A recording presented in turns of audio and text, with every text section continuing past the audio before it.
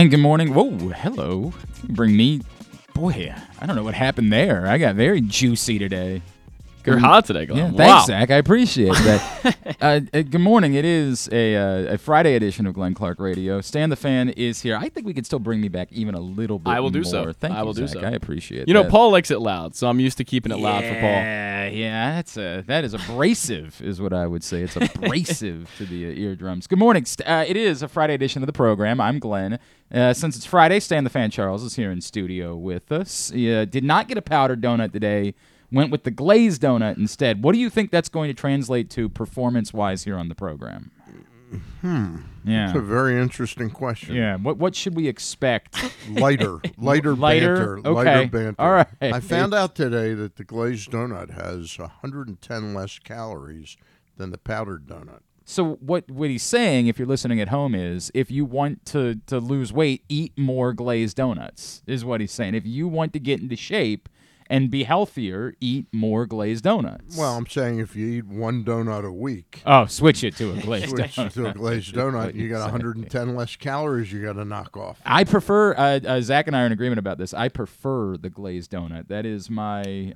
It's better. It's just a better donut. Look, I have not had donuts in a very long time, but when I was a donut connoisseur, I would say the glazed donut was, if I power rank them, I would go Boston cream, glazed donut, then powdered donut. Boston cream's not really a donut.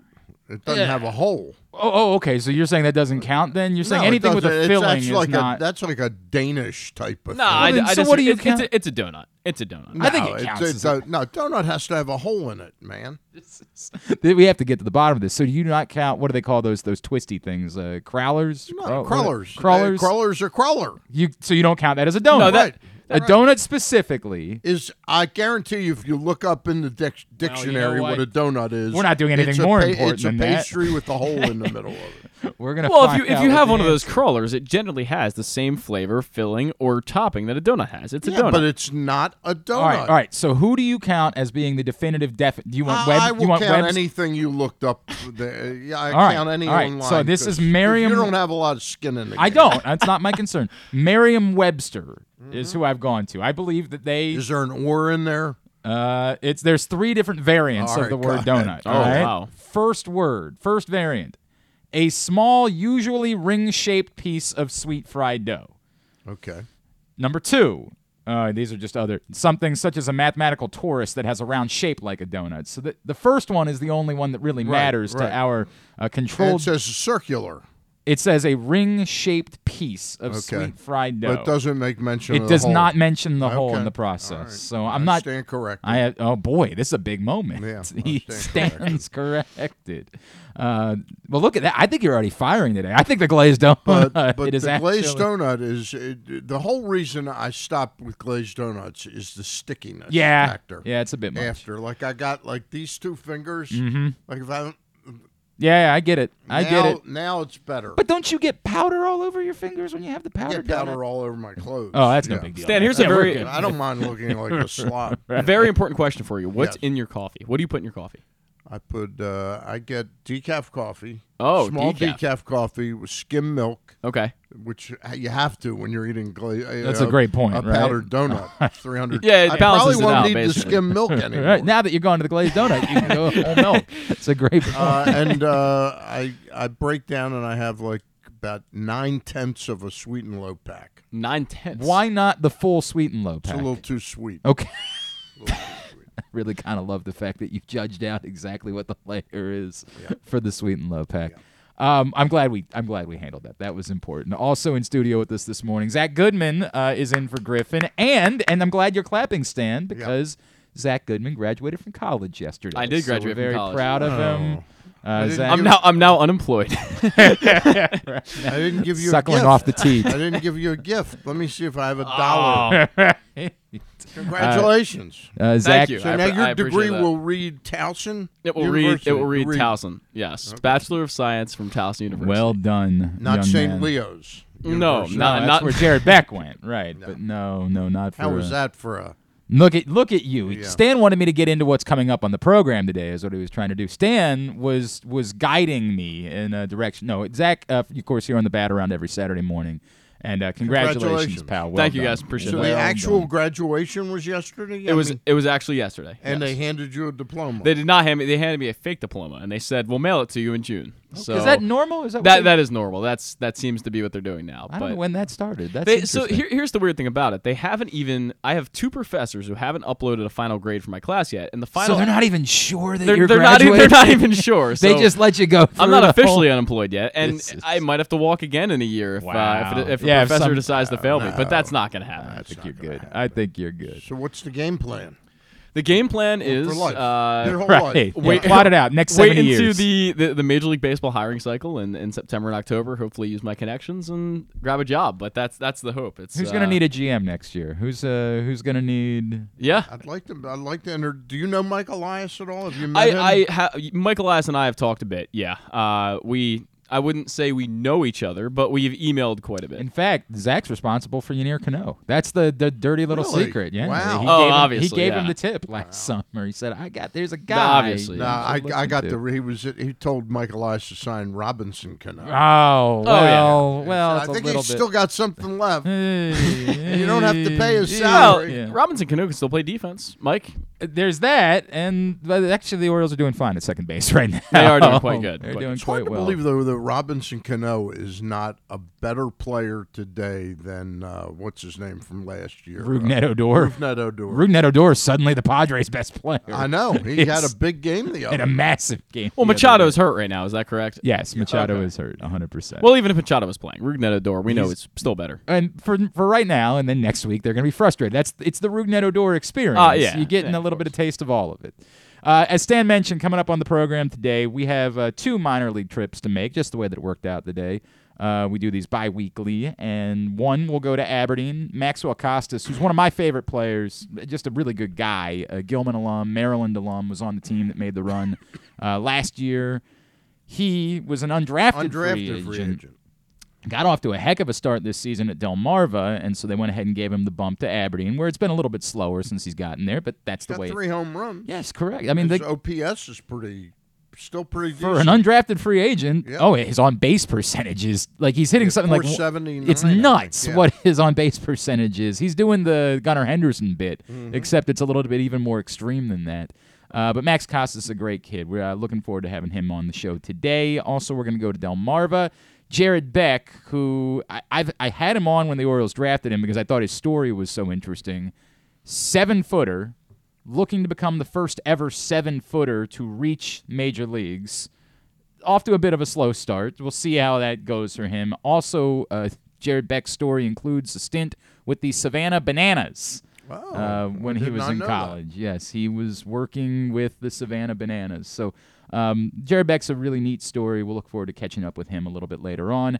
And we'll dive into the NBA playoffs. Of course, a local connection to the NBA playoffs is that former Loyola standout Michael Malone is the head coach of the Denver Nuggets and is in the NBA Finals for the first time. We're going to head out to Denver. Scott Hastings, Nuggets color analyst and former center, is going to check in with us. And their chances to win a championship for the first time, obviously, because they've never played for one, may suddenly be becoming more difficult. Yeah, A degree of difficulty. I tend to agree with you that they would like the matchup against the Heat more than the matchup against the Celtics. Although the Celtics Especially a Celtic team that would be coming Running and off having of a 4-game win historic streak. Yeah. 4-game win streak. I would still like, in just the matchup, I would Right. still like the Nuggets in those two teams, but with the addition of the emotional boost and did that fix everything? Yeah. We'll see.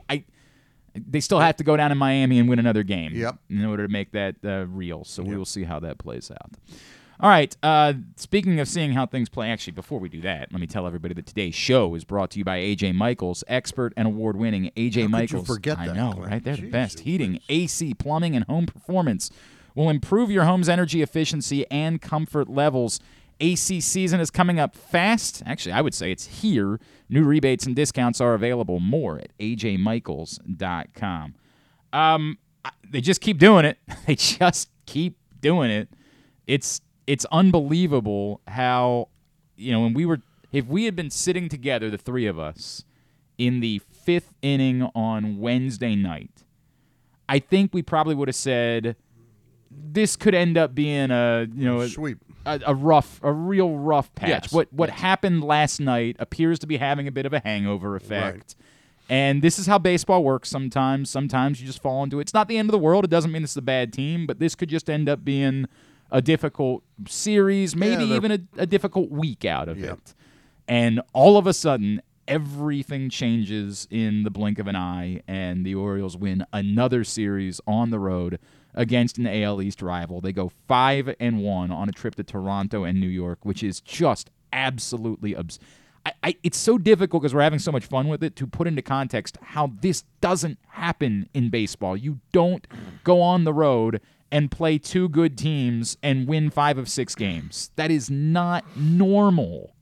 It is wild. Anything that you could expect or prepare for or plan for does not include the calculus of assuming that you're going to go on the road and win 5 out of 6 games against 2 good teams. It is absurd. I ask both of you this question. We know the Orioles, this is now the 50-game mark for the season. Yep. We know the Orioles are good. How do you define why the Orioles are good? That's a great question. There's an old expression that the sum is greater than the parts. Mm-hmm. This is one of those teams right now, and you know what? The parts are catching up. Yeah, I agree with that. I mean, the bullpen right now is insane. If you had asked us 3 weeks ago or 4, how are they going to make up for Tate and Givens? Mm-hmm. And boy, won't they both be welcome back. Mm-hmm. Right now, after the performance of Givens the other night, and Tate with a 5+ ERA in the minors, and the way Michael Baumann is pitching right now, I don't know I don't know how they're going to make room for Dylan Tate, and you wonder if the way they might not make room for him might be to trade him. Boy, that's crazy. I understand what you're saying. He's got a value. All of a sudden, you may trade him to the Dodgers or I don't know how you're going to make room for him. I think your point, because I had finally come around and accepted, as much as I didn't want it to be the case, that the answer was going to be Baumann. Yeah, right? Like I had come around. He's got the option. They don't want to give up on Voth. They don't want to give up on Perez. Although I think that if you put before I would trade away Tate, I would say you're going to have to live with giving up Perez. You're going to have to live with that before I would do the Tate thing. And I get it. They don't want to do that. And he was left-hander with his stuff is tough to. I get it. I do, because your point is well taken, which is somebody would take a chance on him. Yeah, you're gonna lose him, and maybe the argument is that's why you do Voth instead, right? Because there's a lesser chance of someone grabbing Voth and taking him, and there's more of a chance of you being able to sneak him back to AAA and keep him in the system, but. It's a non. Does he have rights that would preclude our automatically, outwriting him to the minor leagues? Both, you mean? Both. Yeah. I wouldn't think so. Okay. I wouldn't think so. But I will say, I think the Orioles would want to reestablish value for Dylan Tate and say, okay, what he did in that minor league stint for, the 30 days or whatever it was, isn't really Dylan Tate. And what he is more of the guy he was last year. Let him go for the Orioles for a month or two and then say, okay, it's July, the end of July, we're going to trade him now. That's maybe more of the path that I would take. That's well thought out. I would be inclined to agree about that. But I'm saying, let's get back to it. Right. Who do you give up? Sure. And I guess the answer would be both. At this point in time. Well, do you? And again, that comes back to the question of: do you trust that Baumann can give you if you need 3 innings? Do you trust that Baumann's going to give you the 3 innings? Is Tate automatically? We assume this. Is he out of options? I wouldn't think so. That's a great question. Yeah, so I wouldn't think so. That's what they're. Oh, he's not out of options. Yeah, so they don't have to trade him. They would. He probably has possibly reestablish his value. Yes. In the minor leagues. So Tate has 2 options left. Wow. So, okay. To your point, you don't have to be in a rush here. Yeah. You don't. They are certainly no longer in a rush for anything right now. Look, what Baumann did. He's been good this season, unquestionably. He's been stepped it up. The other night, Luke and I were talking. We text a lot during games, and I'm sure Paul and you text a lot during games. That It's walk weird. Nobody ever texts me. It's weird. Well, we know you have Thanks kids. a lot. Oh, thank you. That's None what of it us is. That have must be what it kids, is. you know. You guys would love to hang out with me, right? Yeah. Oh, Well, God, well, we well, love to well hang out stated, with you. stated. That walk that he gave up, in which game was that? That 2-out walk that he gave up, and Luke and I think then they hit a 2-run homer. Is that possible? I'm trying to go back. I don't remember either. I remember there being a night where I said, "All right, He's pitched as well." That's- We had said, and again, we're splitting hairs. It was Right. who could we send down when I hadn't thought out about the Tate thing, because that's the solution to that problem is you try and get him Yeah. right, and then you have the option of saying, "Hey, he's right," and now somebody else is faded. Exactly. Or you then have reestablished value. And you never know. He could be a guy at the trade deadline that a team says, okay, this is a lot of value. We have an extra fourth starter, and we can put him in the Orioles rotation. It was Saturday in Toronto, by the way. Saturday in Toronto, Okay. he gave up the walk and then gave up the home run, so Right. he gave up And the 2 runs. Luke and I were saying, Yeah, Brandon, he's lost his way with Brandon, and Brandon put him back in out of necessity probably the other night, and he gave a huge inning. And Shutdown it wasn't just that it was a shutdown inning. It's that the pitches he was throwing were some of the best pitches I've ever. Yeah, and he's at 98. Correct. 98 miles an hour, which I hadn't seen from Bauman. Look, it's funny how life works out. This is a guy that in the Duquette regime was considered the number one pitching prospect they had, and it didn't quite. He just injuries and things. He just wasn't quite ready, and now. I think half by accident they said, let's try this guy as a relief pitcher. Yeah. Well, that's what he told us essentially was, look, they came to me, they said and That's right, we had him on. And he was totally on board with it. And again, he looked brilliant. I mean, brilliant the other night. Not good. He looked like a dynamite arm that you can't give up. And then he on. came back last night. And was looked good again. I agree. But I think at the end of the day, Stan's right that wait a minute. What Yeah. am I right about? Isolate that, please. I'm right so often. the depth that the Orioles have this year compared to the past 3 years, and obviously they weren't trying for the majority of those years, is quite different. It's a quality of depth where you have a guy like Taron Vavra, or you have a guy even like James McCann, who isn't I wouldn't call James McCann a quality baseball player, but he's a quality backup catcher. These guys that can come off the bench at any time and can get hits for you, or can get that clutch hit for you, and even make a start where they're going to get a 2-hit game or something along those lines. And the bullpen depth is... I'll put Ryan O'Hearn on that list. Ryan right? O'Hearn, sure. Ryan O'Hearn had a big 3-run homer the other Massive. day. And they're all accepting their role. Yes. Nobody is bitching or complaining or attituding, To your point, every time we've talked to somebody this season in the system, I've gotten the same kind of answer. We just want to be a part of it. Yeah. This thing is so much fun right now that we'll do. And I think Bauman was the first one to, when you said, well, would you like to go back to starting at some point? And you could kind of hear it in his voice because he semi-laughed. He was like, I'm contributing to a good baseball team right now. I'm having fun. The hell with worrying about starting ever again. Like, I want to do this because this is pleasant, it's enjoyable. It's, to your point. And I do think there's something to be said for that, right? Now, I still don't know that I can define them being this good based on the quality of the depth, right? Like, does that really explain why they're the second best team in baseball at the moment? Like, it's bonkers to me that this team that on paper, how many regulars would really be deserving of it? Take away if somebody voted for him, how many people right now would you say, if you put together an all-star roster today, how many of the regulars would legitimately be in the conversation for being an all-star? 2? Mullins and Rutschman and Mullins, right? I think Cano has to be considered. Cano, but I meant when I mean regulars, position player. Yeah, okay, correct. got it. The voting players, right? I think that's it. Yeah, the two of them. And yet they're the second best team in baseball. Yeah. That's the part. And the player that's sort of unsung hero in all this is probably Adam Frazier. It is Adam Frazier.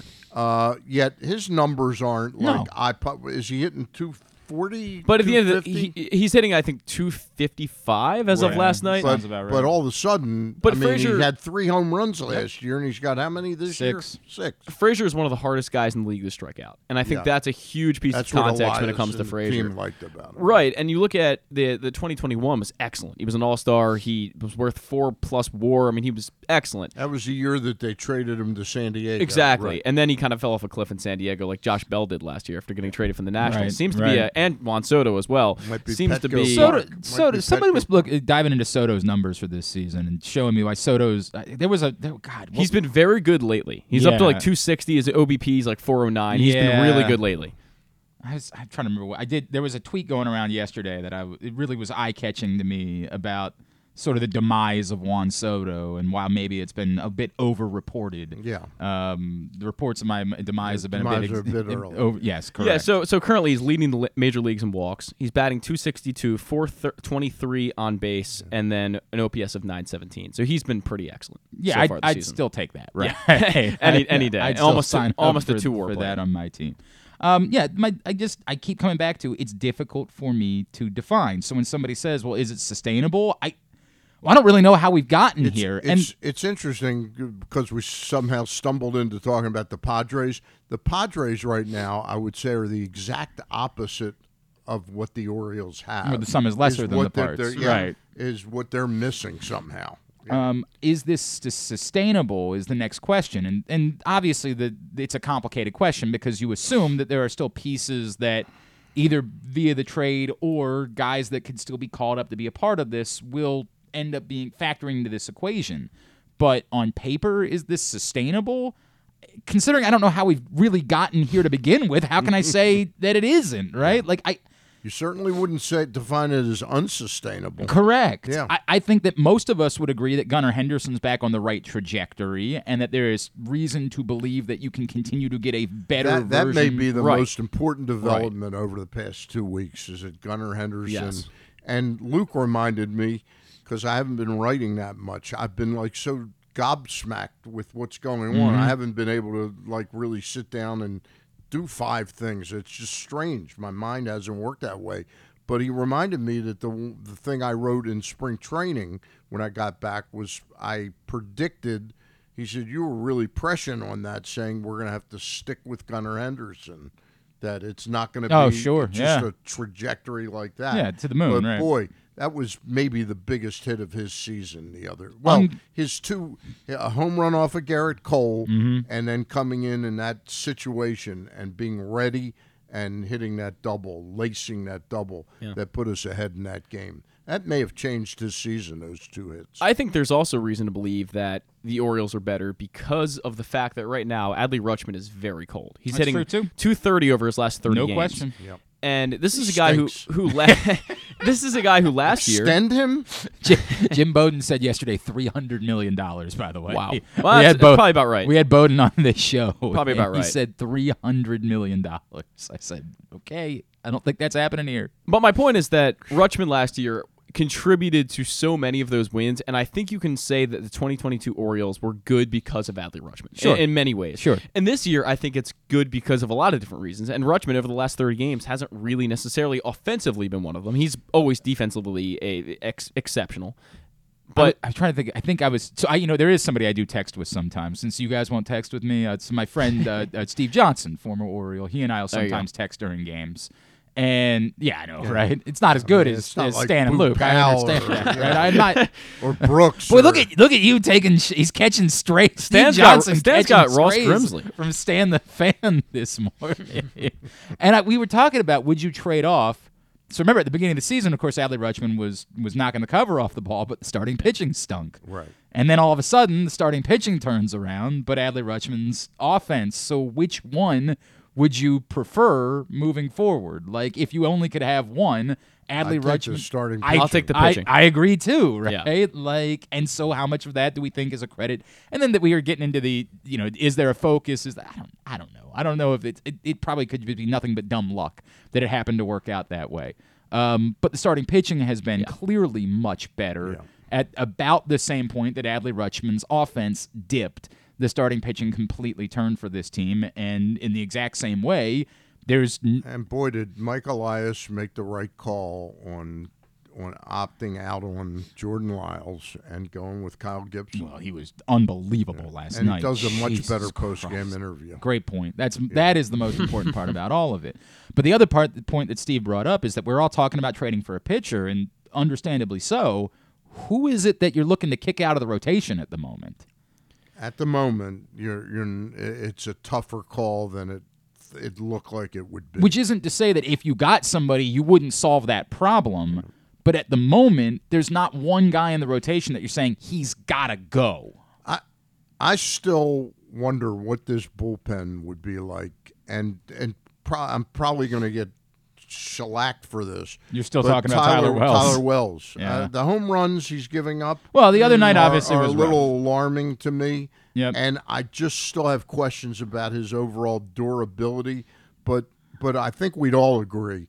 Wouldn't he be a beast in the 7th and 8th inning? Undoubtedly. I mean, he'd be just unbelievable if he only had one inning to pitch. And yet in the 3 starts that he made before the other night, he was dominant. Yeah. I mean, he was for a little while there, he was establishing himself as their best pitcher. He was there definitely a week ago. I would have said he's their best pitcher. Correct. Yeah. So I don't know if it's a let's just kick him out thing, because that's not the idea or narrative I want to go after here. But Dean Kramer to me would be the guy that would be replaced if there was a trade deadline trade. So Grayson Rodriguez has been worse, undoubtedly. Right. But Dean Kramer is kind of I don't know if he's a finished product, but he's getting close to being one.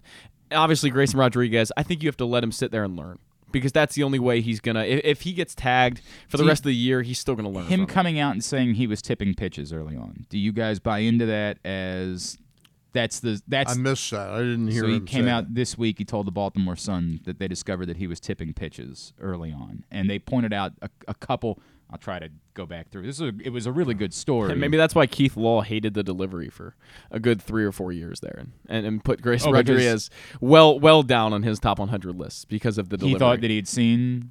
I don't know if it was I don't remember necessarily Keith that. Law ever talking about tipping pitches. though. He didn't talk about that specifically, Okay. but Keith Law notably hated the delivery. I'm not entirely sure why, but obviously delivery has some part to do with that. If he's tipping pitches and showing the ball a lot too early, or maybe he's showing the ball through his glove, I'm not sure what it is, but there's something along the lines of an issue here. I don't necessarily think I noticed that, but Stan, are you in the same boat? I had not noticed it. No, I chalked didn't it either. off So here's to that here's just a little bit from the quote. There were some things that I was doing that were a little obvious to the other teams, unquote, Rodriguez said, without getting in depth into too many things, just a minor mechanical adjustment just to help me conceal the baseball more, keep a consistent delivery, just keep guys on edge, unquote. When the 23-year-old came set in his old stance, he had his glove near his head, holding it atop the ball in his right hand.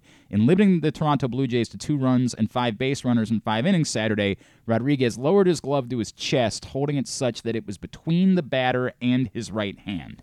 After previously having a significant bend in his right knee and placing his left foot farther toward the first base side, he straightened up slightly and brought his feet closer together. It certainly wasn't something that I saw. I was not paying attention to that whatsoever. Yeah. Look, I hope that it's that simple, and now all's well. To your point, I don't know that I'm ready to just say, well, that solves everything, right? Like, I'm not sure that I'm ready to go there. Right. I mean, I think at the end of the day, he's going to take his lumps, and he knows that. And it's going to be a year probably for him where he hasn't really found success, where it's probably going to be, frankly, the first year in his whole life he hasn't found success in any level of professional baseball, because he is so dominant. He's Right. dominant. Yeah, I mean, his ERA in the minor leagues was, 2.31 throughout his career, so something along those lines. He is going to struggle a little bit, but I think at the end of the day, it's probably a good thing, and you certainly can't kick him out of the rotation, because that solves nothing. Unless he's at a 7, 8, 9 ERA, then we're going to get into that talk. But if you're and they still have to deal with the innings thing at some point, but too. if you're trying to win a championship, I don't know that he's bulletproof. He's certainly not my game 1 starter. No way. Yeah. No, but I think Stan's point is well taken, too. If he continues to struggle and you acquire a pitcher, I understand what you're saying about Dean Kramer, but let's be fair. Dean Kramer, over the course of the last month, has largely been, starting in Atlanta, Dean Kramer's been fine. Yeah. Been not just fine at times. He's been really good for a few of those starts. Boy, So what a different problem than we thought we'd be talking about. 100%, with right? the starting pitching. I mean, it's on. If you go back to the show we did that Friday as that Atlanta series was beginning, Right. Dean Kramer was pitching for his job. Dean Kramer was on the chopping block, and it was time to give DL Hall the look, Right. and all of that. And now here we are talking about how much the pitching. It's amazing the moment that we all talked about the competition stepping up happens to also immediately coincide with the moment when the pitching immediately stepped up. It's incredible how that worked out for the Baltimore Orioles. But taking a step back, I know what you're saying, and no one is suggesting that the Orioles end up being in the market for a pitcher, that they're going to just say, well, sorry, we can't do it, or that it's okay to say we can't go out and get a pitcher because we can't take any of these guys out of the rotation. You're not solving the correct problem if you approach it that way. But at the same time, and it's sort of the column that I wrote this week for PressBox was, this stuff is real now. Like, this is real. Some of these things that we've kind of treated as like, hey, they're down. This has all been hypothetical up Correct. until this season started. And the way that it's gone, the fact that you've gone and done the things that you've done to this point now kind of puts this into hyper-focus. You can't keep pushing these things off now. I am listening to people now talk about the idea of you could take on a rental. And I would have told you 3 weeks ago, there's absolutely no effing chance that you can take on the rental as the Baltimore Orioles. I don't care if it's Shohei Ohtani, you can't take on a rental. You can't give up anything putting all of your eggs in the basket of this year. Now, I'm still not suggesting that's a smart thing for the Orioles to do, but if they continue playing like this, it's not bonkers to say sometimes your best chance to win is not the year. Did anybody think that the Cubs window was going to close the year that they won the World Series? No. We thought that was the start of their window. We thought they got there maybe a year earlier than we expected it to be. Right. As it they turns, had a 5-year, 6-year run in them. And as it turns out, that was their one only and done. chance. Yeah. That was their only chance to win a World Series. Yeah. With that key group of talent. Yeah. I'm not suggesting that's what I think is going to happen with the Orioles. For God's sakes, Jackson Holiday isn't even here yet. Won't be a part of it this season. I don't think it's likely that this is going to be the only year for the Orioles. But is it possible that 5 years from now we'll look back and say, well, in hindsight, that was their best chance? It's possible. I don't think that's the case. By the way, we overlooked one player, and it was interesting. He was only back up for 2 or 3 days, but Cole Irvin also echoed that comment. In other words, I had a feeling he would come back up and have a bit of a chip on his shoulder about, boy, I wish I hadn't been traded to the Baltimore Orioles. It was just the exact opposite. Are you certain that it's not a better time to be in Norfolk than it is to be in Oakland? That's a good point. But all kidding aside, he was of that, boy, I'm liking being a part of this again. Yeah. It's electric. Why, everybody who wouldn't want to be a part of something that is this pleasant? And it's not just the winning, it's that there is a atmosphere around the club, and to be able to go out and spend $500 on the Baltimore Connect jersey. That's right. Beautiful. That's the great thing. Matt Torper thinks we should be giving more credit to Austin Hayes as a potential all-star. He is leading good. The Orioles in average. Correct. And I think he's top 5 in the American League. And playing a very solid outfield. And he's come through with some big hits, obviously, last night. He's playing a good outfield. I wouldn't say it's prior Austin Hayes, though. I think Austin Hayes 2018, 2019, when he was first breaking in, was a more athletic center fielder, and now he's definitely one of those more muscled-out corner guys at this point. But he's been fine, and his metrics on StatCast and Baseball Savant don't necessarily give him a ton of credit. But he's been okay. He passes the eye test, I would say. He's got a terrific arm. He does, absolutely. Right. Yes. I certainly don't think he's hurting you by any stretch of the imagination. To say he's not a plus defender, I understand. No. I understand what you mean by that. I think that among these questions that become real as I talk about this sort of hyper focus is, how are you solving the Colton Cowser thing? What are you doing? Because he is reaching graduation time. He's reaching the point of he's played more games than Adley Rutschman did. He's been there. He's There's no reason They're waiting to put his diploma in the mail. Correct. Apparently, they're going to give him a fake call-up. They're going to bring him in one day and Doubleheader. say, here's the big call-up day. 27th man. Right, and come up and not actually play in the game, something like that. You're absolutely right about Cowser, and by many metrics and numbers, he's outperformed both Gunnar Henderson and Adley Rutschman in minor leagues. So what are you doing? So what's the solution with Colton Cowser? Which, again, it's easy for us to say not a problem today. It's not a problem you have to solve. Not today, necessarily, but... You know who I understand has been playing some first base at Bowie? First base at Bowie. Heston Kjerstad. Okay. Yeah. I think the heat is on my boy, Ryan Mountcastle. Yeah. I think that... He could be knocking on his door. Yeah. I'm just telling you, the numbers look good. You know, the 10 homers and 36 runs batted in, and it all looks good. Leaves a lot of men in scoring position. And I think that what I said this, it's funny because on Monday, Griffin and I were having a conversation where I said, I don't know that on a championship caliber team, you can have both Santander and Mountcastle in the middle of your order. Well, I think Santander is the answer you're looking for Cowser. I think that's the answer. So, but doing what? Trading him, or you're not going to get a ton. That's where I'm struggling with what the answer for this is. Because the point, we saw him playing first base, and absolutely, you could do a little bit more of that and a little bit more of Mountcastle DHing. Then somebody starts asking, then are you really forcing the hand of Jorge Mateo with all of these moves? Is what you're really ultimately going to do the weak link is Mateo? He's the guy that can't play every day when Arias comes back. Is that really the answer? That if you move his defense is awfully good. I haven't seen enough of Ortiz defensively, but he's pretty excellent. He's so good, pretty brilliant. He's so good, and you could see that quick the turn of the double play the other day. Like it's so easy for him when he's out there that boy, it's really appealing.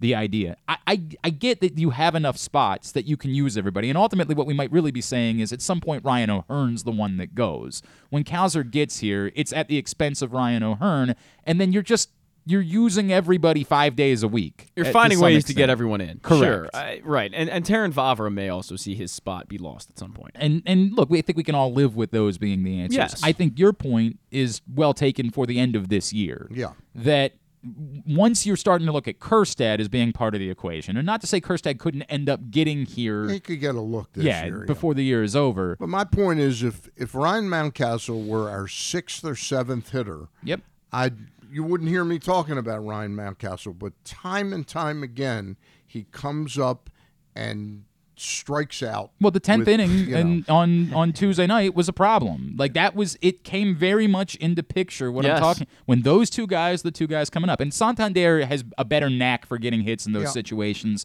So I don't want to crucify Santander too much for striking out there. But when those guys came up with a runner on second base and nobody out, and it was back-to-back strikeouts, and all of a sudden you wasted your opportunity, and given the way that extra innings work, you essentially handed a win to the Yankees in the process. It was a reminder of why I just don't think this works as the middle of your order. I don't think that a championship team has it can't be. Yep. It can't be. I agree. I mean, right now he's basically, according to OPS Plus, a league average hitter. He's at 102. It's 2% better than your average major league hitter. And the fact is that he has an OBP of 273. Yeah. That's not a 3 or 4 hitter. That's an 8 or 9 hitter at best. And most guys who have 273 OBP are in AAA. But they need the pop, and that's the tricky part at the moment is they need, and it's why as much as we always talk about the fact that they need pitching if they're going to do something at the deadline. Stan and I have definitely had the conversation about they could really use one more big bopping bat. They could. They really and could. That big bopping bat could possibly be in the organization already, and I think could be changed. You also can change the structure of your lineup. Cedric Mullins does not have to be your leadoff hitter, and then suddenly he's batting third, let's say, or Rutschman is third. You still get Rutschman up every first inning. Is this a world where Gunnar Henderson at some point becomes your leadoff hitter? No, I'd say Adam Frazier would be my leadoff hitter. Okay. I like that a lot. Okay. Yeah. And then suddenly you've got Mullins. Let's just say for the sake of argument, you kept Rutschman second, Mullins third, Santander, Henderson, Hayes, Mountcastle. That to me is potentially a much more attractive lineup, a tougher lineup for a pitcher to get through. Okay. Especially against a right-handed pitching, opponent. But all these are so much more wonderful problems to have when you're sitting with the second best record in baseball. God, it's so Quick much more question. pleasant. Look at the face during the games of Brandon Hyde now versus, say, 2 years ago. During the game when the TV camera, he is so much more uptight and intense than he was 2 years ago. Well, nothing mattered 2 years ago. Exactly. It was irrelevant. I mean, It was for all Brandon irrelevant. Hyde, he's probably just looking to go home. In those games, he's like, Right. like, Yeah, look, just He get was through thinking of his answers in the post-game show. yeah. I mean, when you're in August and September and you're, near 100 games lost, and you're not really going to enjoy those games. I mean, even the biggest of baseball fans are not going to enjoy watching 100 lost baseball. It just. At the end of the day, but I that's also true. think that he understood the assignment. He I think did. to He Stan's did. point, he knew. He knew what he was signing up for. What was Yeah. going on, and he knew there was, and it didn't. I don't think he dealt with the flack. I don't think anybody was after him about the result of a baseball game 2 years ago. I don't think he had to walk Everybody into understood, and he understood what he had signed on for. Whereas now, I think that the result of a baseball game could lead to somebody within the organization saying, "What were we doing there?" What You think of all the decisions that Mike Elias has had to make over his 5 years here now, and that was a hugely important decision, picking the right guy that could both handle that. Yep.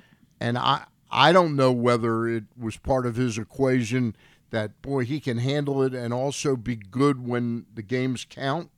But Mike Elias, a lot of his decisions, Frazier, Gibson, the draft picks that he's made, it comes back to him, that he's done a remarkable job. And that kind of comes back to John Angelos, to me, of John has done a lot of right things since he has been the steward of this ball club. and this Except the pricing on the Baltimore Connection. You're still worked up about this. I'm so glad. $500 for a I jersey. just don't care. It's Is not that, my is that true?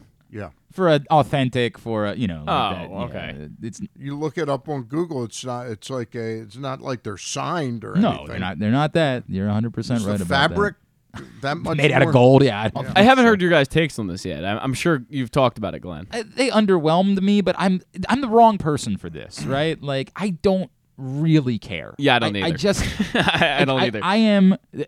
My buddy Don Foxworth and I joked about this. The first night, remember the first night Maryland played Miami in those football uniforms, and there was a lot. All the conversation was about the Uniforms, yeah. And I remember Dom and I were talking the next day, and I said, "Dude, I just Didn't care. they could wear Duke uniforms if they were going to win." If Maryland football is going to win, Duke sucks. Ohio State sucks. Thank too. you. I appreciate that. I don't say Ohio State anymore. Actually, I know cut you that don't. part I know out. you don't. Kyle's Yeah, thing. yeah, that was way more. Well, I don't even. Whatever. Anyway, I don't care. Just win. I'm just not this guy. Like I can have an opinion about it and say I think this looks sharp or I like the way this looks, but ultimately you're not going to get me to get worked up about it. I Same. don't care enough. I'm underwhelmed by this. But this was never for me. Whoever this is for, if they're into it, God bless. Be into it. It's just not. Whatever they wear, go win baseball games, man. That's the part that I care about. This is an incredibly exciting weekend. This is the most exciting Memorial Day weekend in Baltimore in, About 6 years. 6 years. At least. That's all I want. I am legitimate. This is a straight shot. I bought tickets to see Blink-182 tonight, and I'm angry about it because it means I'm not going to be able to watch the baseball game. Is that at CFG? Yeah, it's at the arena. Oh, okay, Right. cool. Oh, by the way, if you're going downtown tonight, be prepared. It's going to be a mess. But I am actually angry, and I love Blink-182. I'm excited about going. They hadn't been together in years. It was very exciting, and I legitimately had a moment this week where I said, "Yeah, but I won't be able to watch the baseball game. I'm so in love with sitting down and watching baseball right now that I don't want to lose even one day Are you of gonna watching get- baseball." Does Blink 182 have a Connect? A City Connect. City Yeah, Connect. right. They're charging bet you it's- $700 for theirs, actually. All right. Today's show also brought to you by your local Toyota dealer, buyatoyota.com. The Toyota Tacoma comes in a range of models and trim lines, so you can choose the perfect Tacoma to reflect your unique personality and driving habits. Check out buyatoyota.com for deals on new Tacomas from your local Toyota dealer today. Before Maxwell Costes joins us, I want to spend a couple of minutes with you, Stan. Carmelo Anthony, of course, announced his retirement earlier this week. You and I had some lengthy discussions about Carmelo Anthony in the last year. I want to talk about where he is on the list of the greatest Baltimore athletes of all time. I want to talk about that when we come back in. Stan the Fan is here. Zach's in for Griffin. It's a Friday edition of Glenn Clark Radio. What air conditioning company can save 50% of your energy cost and qualify you for up to $7,500 in rebates? A.J. Michaels. We do more, we do it better for less. In Baltimore and Annapolis, ajmichaels.com. The latest edition of PressBox is available now. On the cover, Luke Jackson looks at the pipeline of talent still to come for the Orioles, diving in on last year's #1 pick, Jackson Holiday, and other top prospects like Colton Cowser, Heston Kjerstad, Kobe Mayo, and more. Also inside, Todd Karpovich profiles Orioles pitcher Kyle Gibson, and Bo Smolka breaks down what progress would mean for the team's 2022 draft picks in their second pro season. PressBox is available for free at over 500 area locations, including 60 Royal Farm stores, and you can always find the entire edition as well as the best daily coverage of the Orioles, Ravens, and Terps at PressBoxOnline.com. The All-America Senior Game powered by New Balance will be back at Johns Hopkins Homewood Field on July 29th. The most decorated girls and boys lacrosse players in the country have been invited to play in what is the premier lacrosse event of the year. Every college coach wants their players in this game, and if you dream of being in this game, you start by trying out for one of your regional underclass teams this summer. The best against the best. Get your tickets now at allamericalacrosse.com. Costes Inn has been serving up delicious steamed crabs for over 50 years. Lately, the crabs you want to eat when the weather warms up have gotten harder and harder to get. So get your crab-eating game plan in place. Make sure to stick this number on your fridge, 410-477-1975. Call ahead and reserve the size crabs you want. You may be able to walk in, but you may also be disappointed at the size or maybe even get shut out altogether. So call ahead, have a plan, and then arrive on your crab-eating vacation. Costes also has delicious crab soup and crab cakes. The Costes Inn at 4100 North Point Boulevard. For more than 50 years, they've been satisfying crab lovers in and around Baltimore. Make the most out of every day in your Toyota RAV4. Available in hybrid or gas-only models. A RAV4 can get you where you want to go in style. Check out buyatoyota.com for deals on new RAV4s from your local Toyota dealer today. Check out PressBoxOnline.com every day to find daily winners and betting advice from Jeremy Kahn. And if you want some advice about life decisions that you probably shouldn't make, here's Glenn Clark. Back in here on GCR, Stan the Fan Charles is here on a Friday edition of the program. PressBoxOnline.com/offers has great sign-up bonuses, incentives available for you. Like right now, you can get $150 in bonus bets from DraftKings after placing your first $5 bet. See this and other great sportsbook offers at PressBoxOnline.com/offers. Stan, I don't remember exactly when it was that you approached me and said, you realize that Carmelo Anthony just moved into the top 10 all-time of NBA scorers? Like, I feel like we should be doing something more significant to recognize that with PressBox. Well, it was, if I recall correctly, we were struggling a little bit because, frankly, I didn't think Rutschman going into September, October last year was worthy of being the I think we both kind of had the feeling of sports person of not of the year. Yet, right? Yeah. And we ended up picking Adley Rutschman, and all things considered, was a good choice, but it felt like the award should go to somebody with bigger credentials, and I threw it out, and we internally, you, me, and Jen, and Luke, kind of batted it around that there needed to be something done about Carmelo Anthony when he retired. And now he's retired. He's announced his retirement officially. We were talking about it earlier in the week, and the question that I was dealing with in my head was, is Carmelo Anthony a top 5 all-time Baltimore athlete? And I'm separating pro athletes from Baltimore and saying athletes from Baltimore. And I'm willing to extend Baltimore. I've got a little leeway on Baltimore. Like, I will extend Sugar Ray Leonard. Not going to extend that far. I would extend Baltimore to Anne Arundel County, Baltimore County, Harford County. Keith Mills. Yes, 100%. Keith Top Mills. five. I don't know about that part, but Keith Mills would qualify. Carroll County, like I would do Baltimore and immediate area counties would be PG County. Now, I was born in Washington, D.C. Yeah, so you are out, my friend. Even You though I are- came to Baltimore when I was 6 years old. Oh, now you're back in because that qualifies the same way that Carmelo Bred. Anthony. So as you Glenn would consider describe me it. as I would in the consider top- you on the list of the greatest Baltimore athletes of all time. and Yes, then in dismiss fact. me. Yeah, right. Immediately. Let's put his name into the conversation. And now moving on to the actual Stan, the guys. great Baltimore athletes of all time do not eat glazed donuts or powdered donuts every Friday. Boy, that's harsh. You know, Harsh. I don't know. It looks like Cal Ripken has eaten a few. No, you Oh, got it. You know what, Stan? That's a great point. That's an excellent point. I take it back. Billy hasn't, though.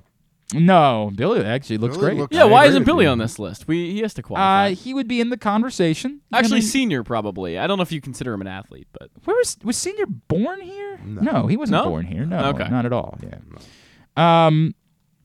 So I started thinking about it. Is he a top 5 all time? This is Carmelo Is Carmelo Anthony. Anthony a top 5 all time? But then it was, is he top 3? How Right? about a Like Carmelo a Carmelo meter? Is that what you kilometer? want? By the way, Carmelometer. Cal Ripken Sr. was born in Aberdeen. Was he really? Apparently. I did not know that. According I to didn't- Wikipedia, so it's probably only No. 75%. I'll buy it. I just did not. I did not know It's that. fascinating, though, that he also managed at Aberdeen, North Dakota or South Dakota. I do remember that story. Yeah. But as an athlete, he didn't really accomplish all that. As an athlete himself, he's not really like again. His life is certainly incredible, but specifically as an athlete, did not have significant accomplishments.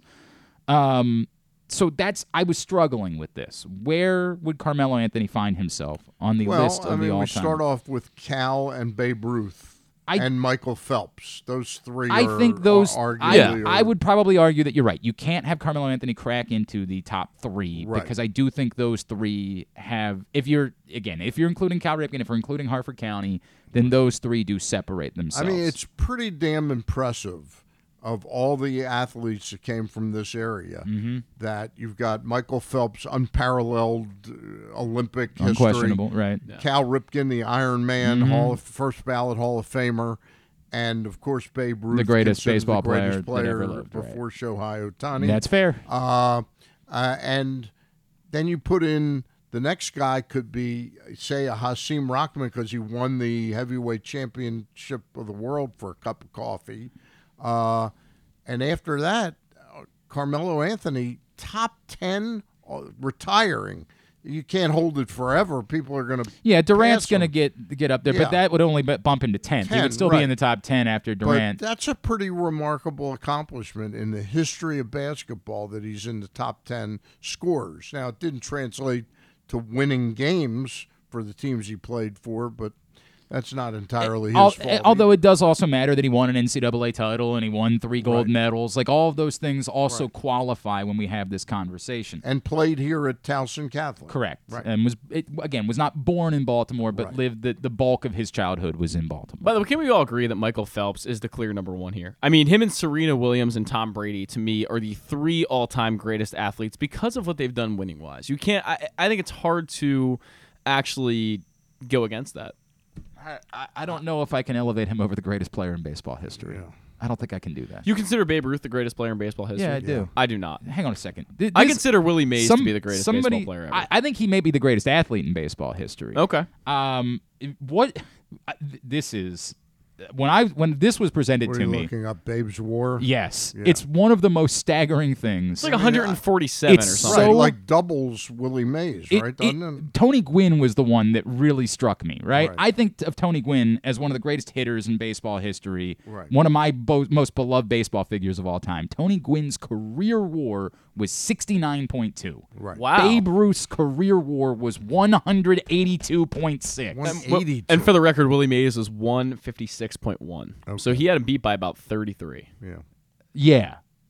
Barry Bonds is the next highest position player on the and I get Oh, not sorry, that's not true. Barry Bonds is 162.8. Yeah, but yes. And yes. Willie Mays is after Barry Bonds at 156.1.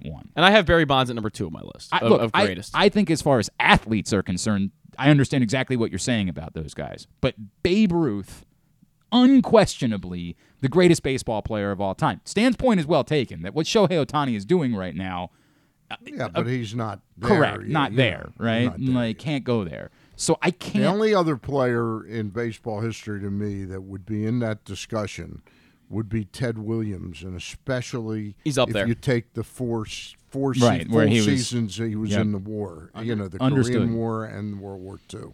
So, I understand what you're saying about Phelps. I'm still going to put Babe Ruth 1, Okay. Michael Phelps 2, Cal Ripken 3, and we can quarrel if you want to quarrel about the fact that But your point is Carmelo number 4? I think it becomes a debate between Al Kaline and Carmelo Anthony at that point, right? Like, I think it's one of those two, and that's to take nothing I away. would throw Hasim Rahman into the conversation. I think that Heavyweight war. that accomplishment is about as significant as you can get. Yeah. But was Its brevity. his career really worthy of that? It's a good point. I think a boxing person would tell you that so far Gervonta's career more significant, or at least on the trajectory of greater significance than Hasim Rahman's. And I do think that at some point in 5 years we could We'll be revisit talking this about list, and it. Gervonta Davis will probably could be in it if he's still right alive if he not stays in prison. correct, Yeah. if he is able to control the chaos. I think that it's Al Kaline or Carmelo Anthony. I think what I'm saying is I'm good with saying top. Pam Shriver deserves to be considered in this conversation.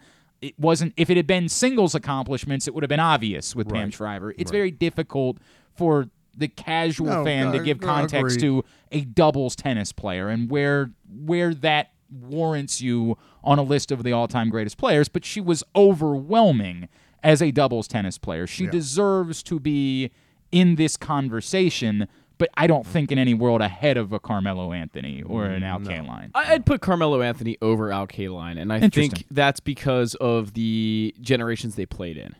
Again, it's hard to take things away from baseball players who played as long ago as Al Kaline did, and especially Babe Ruth. Babe Ruth played 30 years before And it's Al the Kaline easiest did. knock that somebody could have. Well, look at who was playing against. Right, he wasn't right. playing against real athletes. It's fine, but that's who everybody was. See, to me, Carmelo Anthony would have destroyed NBA players in the 1980s. Absolutely destroyed them.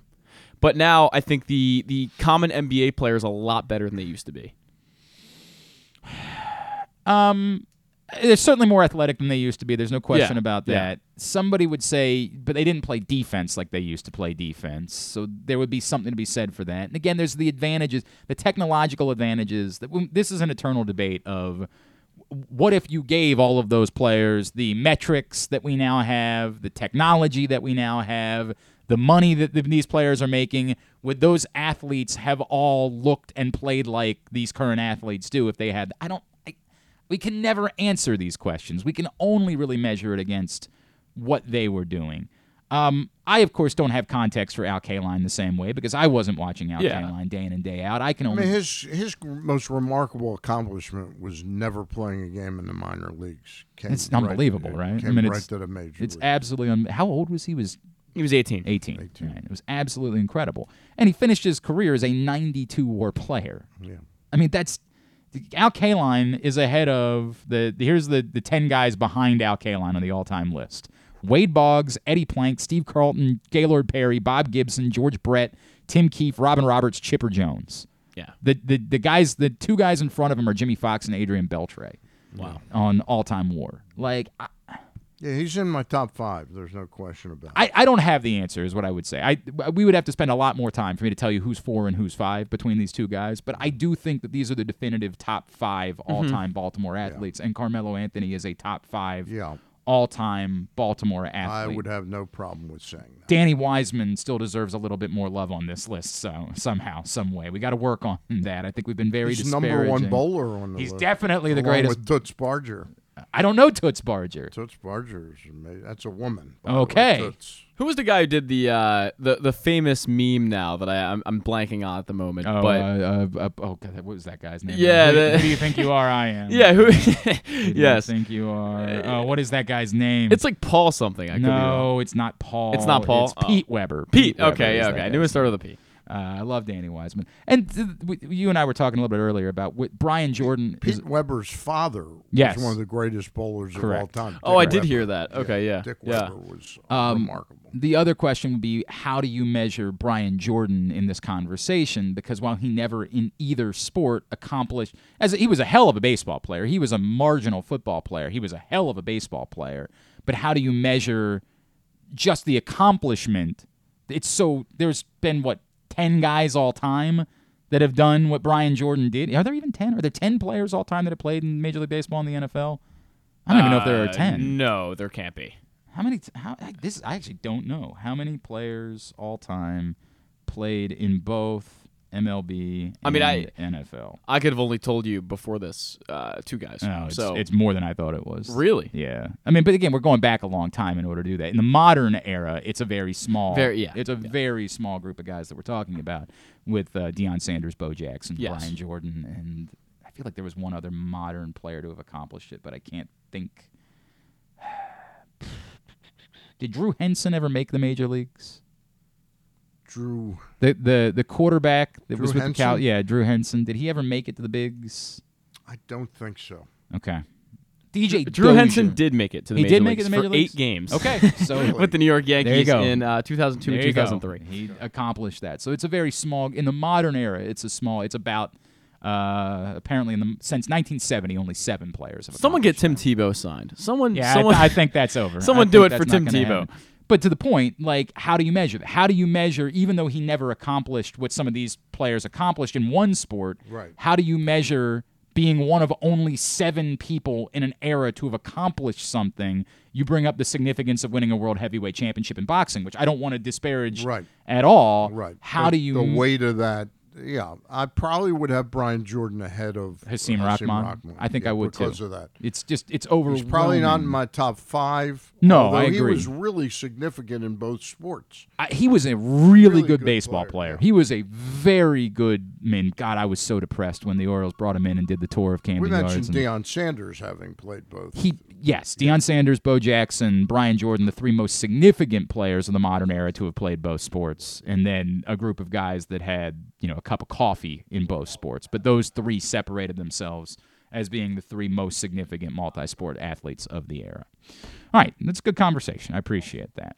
Hour number 1 of today's program is in the books. A reminder, we're about to head to Aberdeen, and you can head to Aberdeen if you wander over to PressBoxOnline.com/contests, because we are giving away 4 tickets to each of the local minor league baseball teams, plus an Easy Pass Maryland on-the-go transponder preloaded with $25, and a $50 gas card from Royal Farms. In order to help you get around, you must be 18 or older in order to enter. The sweepstakes ends June 14th. Get to PressBoxOnline.com/contests.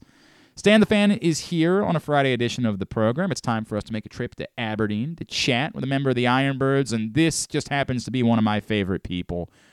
Gilman alum, was part of that awesome Maryland team a year ago. You don't say that often. I don't. I had a really emotional conversation with this guy last year talking about mental health, and I never even told him about this, but after we did this over on the radio station, and we had 2 listeners that called in afterwards crying about how important his message was about mental health. That's how much I like this guy.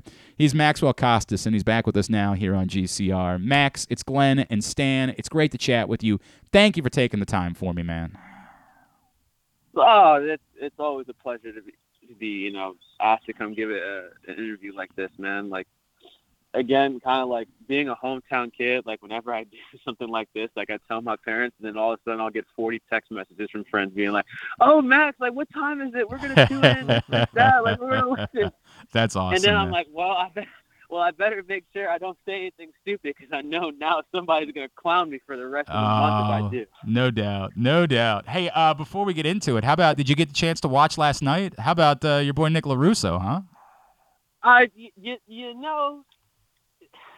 That whole team there is just something else. I think Nick and Matt and Luke we're gonna be doing this whenever. It was only a matter of time, to be honest. So listen, man. I think this team could go very far down there. That was, if you guys missed it last night, in extra innings, Nick LaRusso, a walk-off home run in front of a rabid crowd because they play the Big Ten tournament in Omaha. So it's just all Nebraska fans that are there, and they are loud, and they are into it.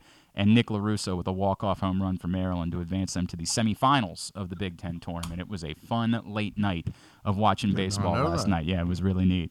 Max, just the reality of this for you. You mentioned as a local kid, like experiencing it. I know how neat it was for you when you signed, but now having been a part of the system, having found some success in the system, and seeing how it's resonating with Orioles fans, with fans from this area, what has this been like for you as a kid from here to have been doing this for the first year of your pro career? I mean, I'm gonna be. This is funny actually because I was just talking to my dad about this a little while ago. I was like, it's weird because like I played with Jackson Holliday, the #1 overall pick, right? And so when we have home series, you'll get like hundreds of fans like wanting him to sign autographs and stuff.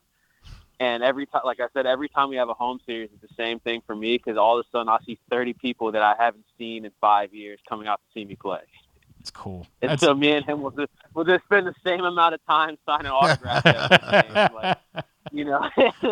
It's his, like, his autographs are already on eBay, though, probably. No, I mean, it's awesome, man. Like it's kind of cool to see, getting to see like all like my old coaches coming to see me play. Like I have old friends that I haven't seen. Like, in fact, tonight for the game, like there's like 5 kids that I graduated high school with that I haven't seen and since graduation that are coming to see me play tonight. It's awesome, man. That's so cool. That's so cool. Like this, like my mom is happy because I actually live closer to home right now than I do to the field. So like I get to see her. Like I went and had dinner with her on Monday. Like like it's, again, like I probably said this in the initial interview I did with you guys, but man, like this is like a dream come true for me. Like I don't think I could really ask for anything more in my life. That's awesome, man. That is really cool to hear you talk about it like that. Has anybody claimed of course, tonight with the Ironbirds, it's Marvel's Defenders of the Diamond Night, which I need my kids to not find out about because I can't make it tonight, and they would be very angry about me if they found out that was an option.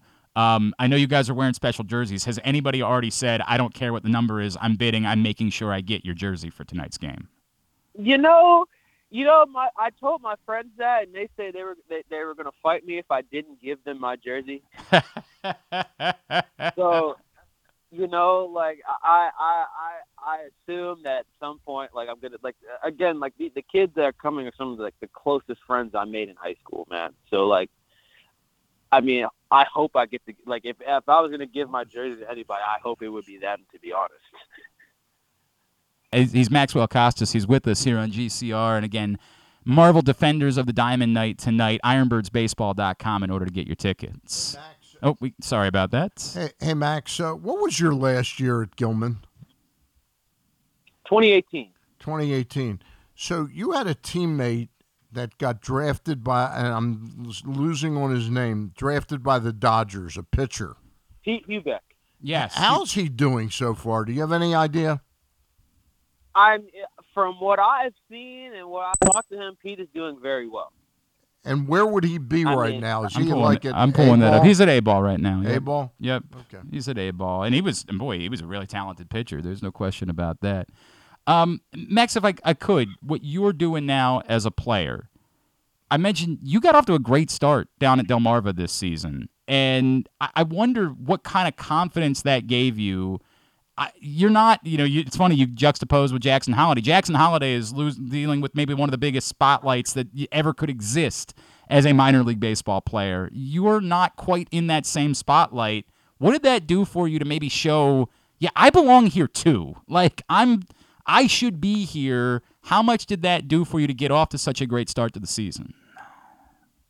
I mean, well, first and foremost, I kind of like I said before in the initial interview, my relationships are the most like important things that I kind of have in my life, right? And I think it was just a matter of fact, like the people who matter to me believe in me, right?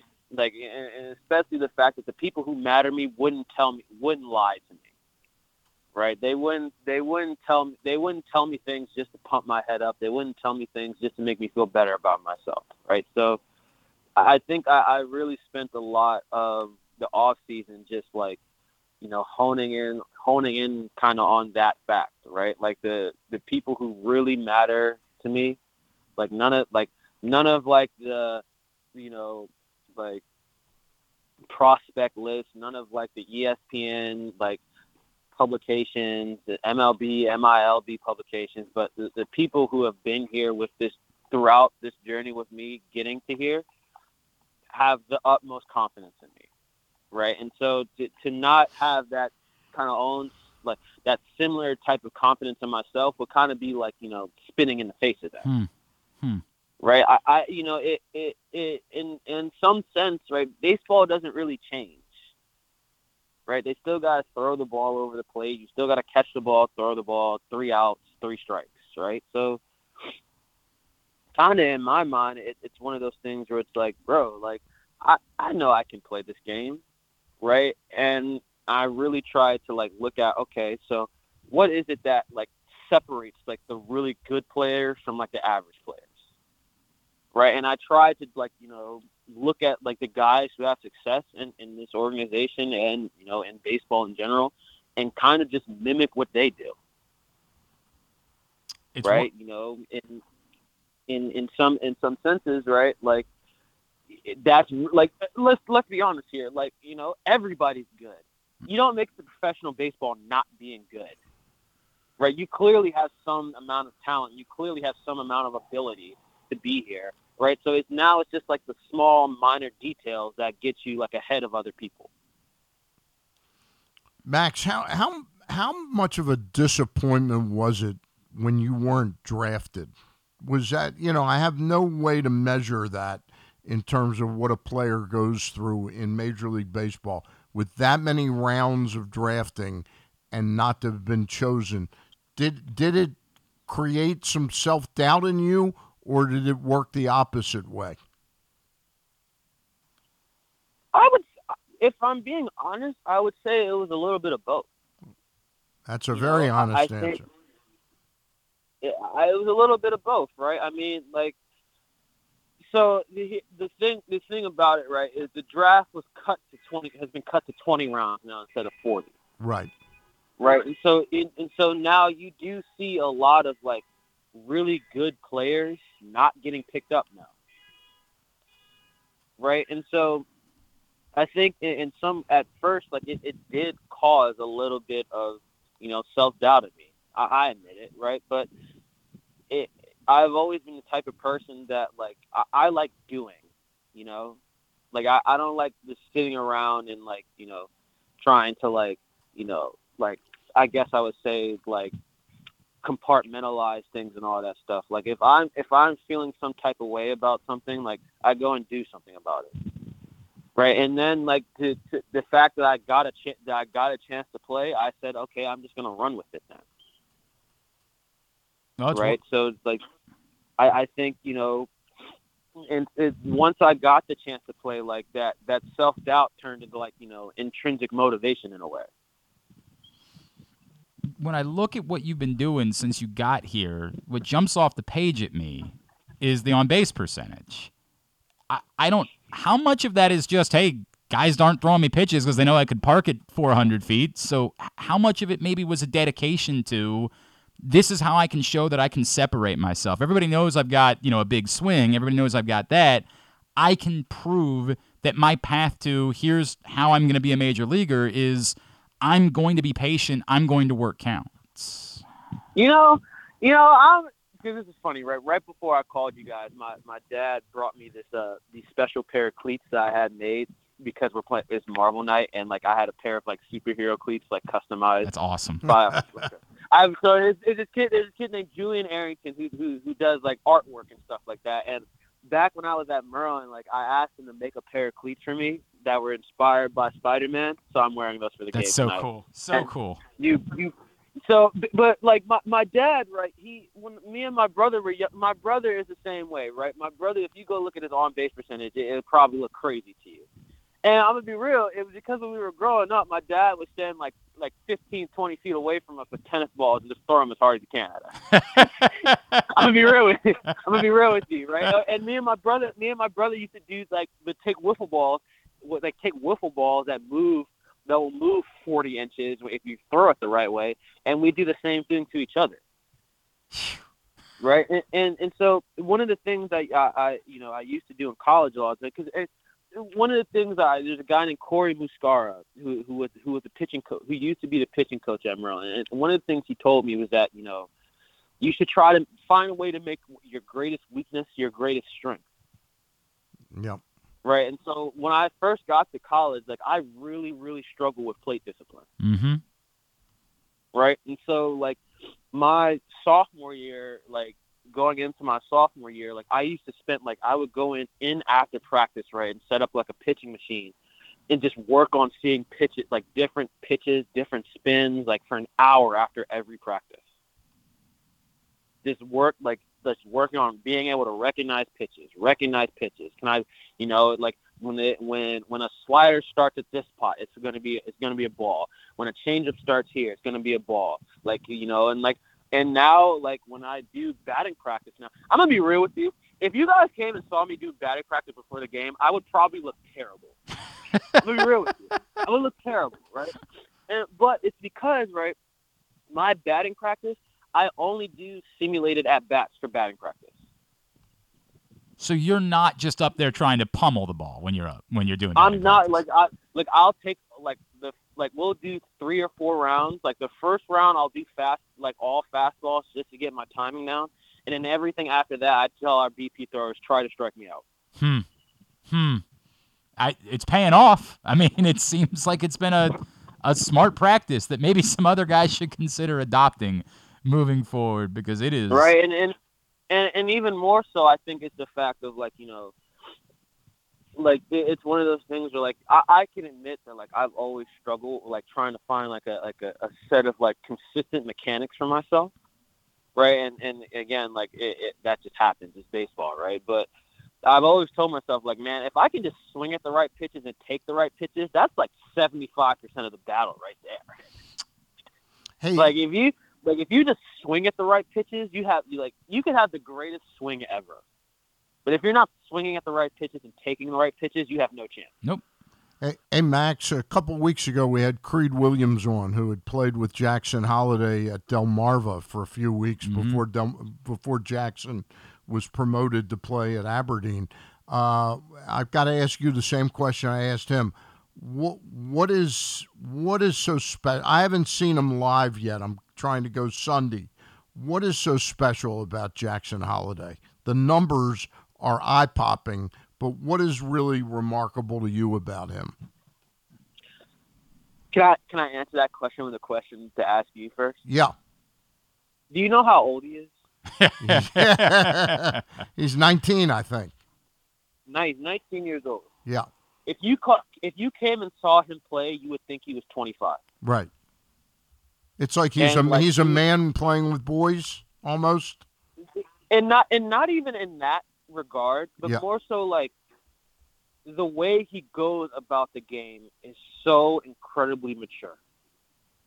He'll get out, he'll have a bad at bat. You'll never see him come in slam his stuff, right? He is the most consistent. He does the same thing every day for his pregame routine. Has consistent at bats. He doesn't chase out of the zone very often. He's just a very calm and chill person. He's really talented. He's also my locker mate. He's also my locker mate too. He's awesome. So, that's cool. Man, that's cool. He's so that's kind of what I mean. You would think he's 25 the way he goes about playing baseball. Sky is the limit. There's no question about that. Max, before we let you go, and I apologize, I got to keep this short because it's very important. No, you're all good, man. You have been so open about your own struggles when it comes to mental health. May is Mental Health Awareness Month. I'm just wondering if you could share a shortened version of the message about why it's so important, particularly, I think we would all agree, for men to consider mental health and understand that mental health is health.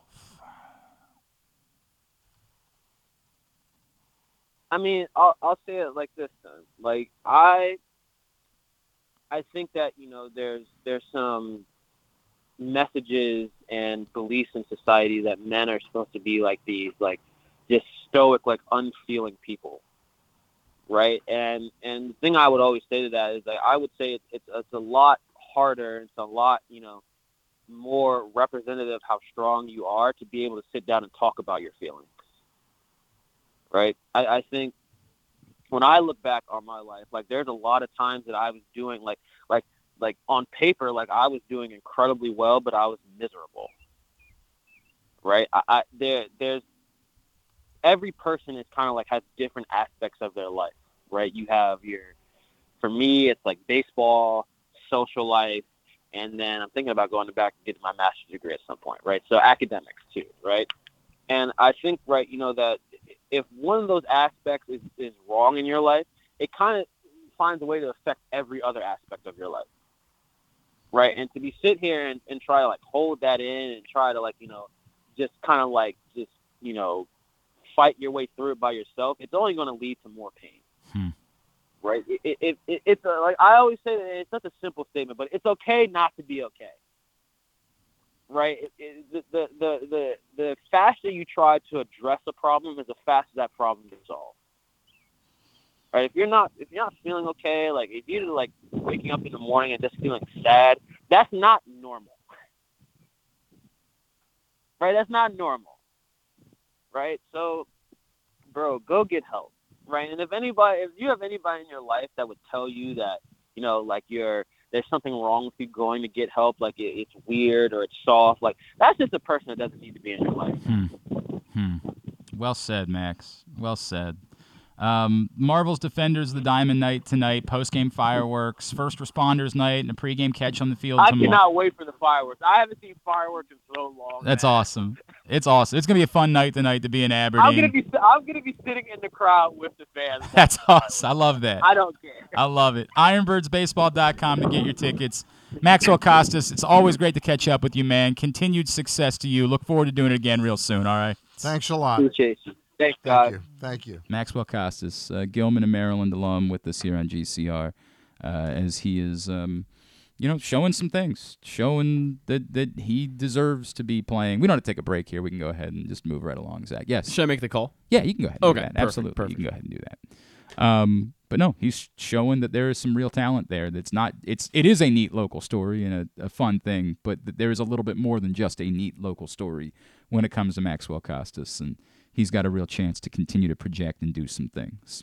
Stan the Fan is here for a Friday edition of GCR. Today's show is also brought to you by the new print issue of PressBox. I say new. It's not really new anymore. In fact, I would say there's only about a few more weeks left for this print issue of 3 PressBox. weeks, Yep. Illustration of Jackson Holiday, who we were just talking about there on the cover.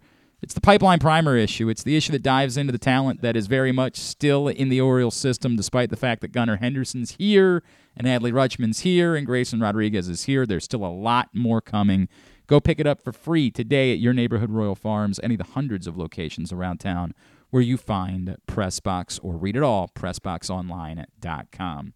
Speaking of local stories, we already know there's at least a local connection in the NBA Finals because the head coach of the Denver Nuggets is former Loyola standout Michael Malone. Let's talk a little bit more about how the Nuggets have done this. Joining us now here on GCR, he is the color analyst for the Denver Nuggets, former NBA center. Scott Hastings with us on the program. Scott, it's Glenn and Stan in Baltimore. It's great to chat with you. Thank you so much for taking a couple of minutes for us. Fellas, how y'all doing? Have you guys had summer there yet? You know what? It is. In fact, it's actually the pleasant version right now. Yeah, it's on the way next week. It's supposed to be in the 90s. Yeah, we could deal with this weather. This feels more like San Diego right now, which we can live with here in Baltimore. Not so bad. I imagine it's not quite as good as it is being in Denver at the moment, however, Scott. Well, you know what?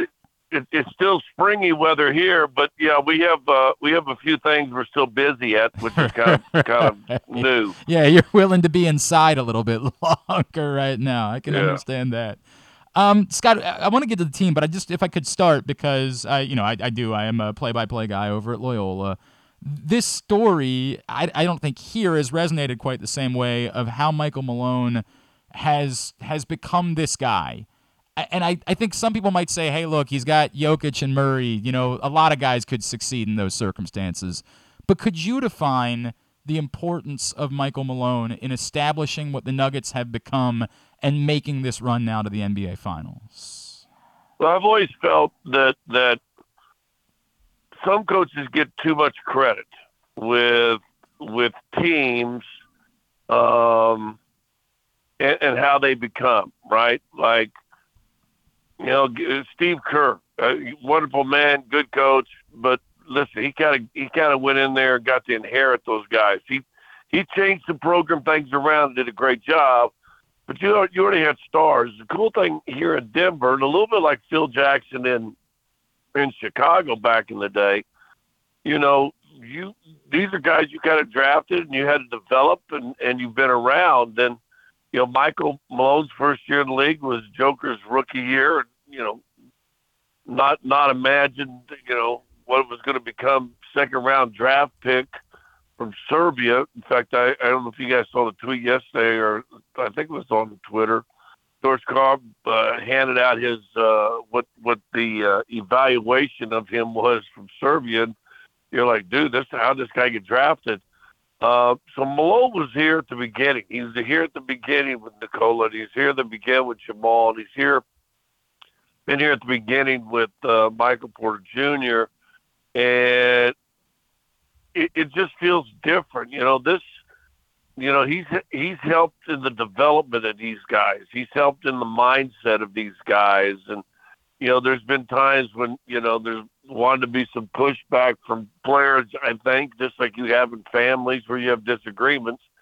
But for the most part, this core has all been drafted and been around, and Malone's been around the whole time they've been around. So that's, kind of unique in pro sports a little bit, and I think that's one of the reasons that the chemistry on this team seems to be so good. Yeah. It seems to be working for sure. What is it about him? What is he as a head coach? Is he a button pusher? Is he you bring up Steve Kerr. I think Steve Kerr has been given so much credit for letting them do their thing. What kind of head coach is Michael Malone? Well, I played. He's an angry Irishman, I could say initially.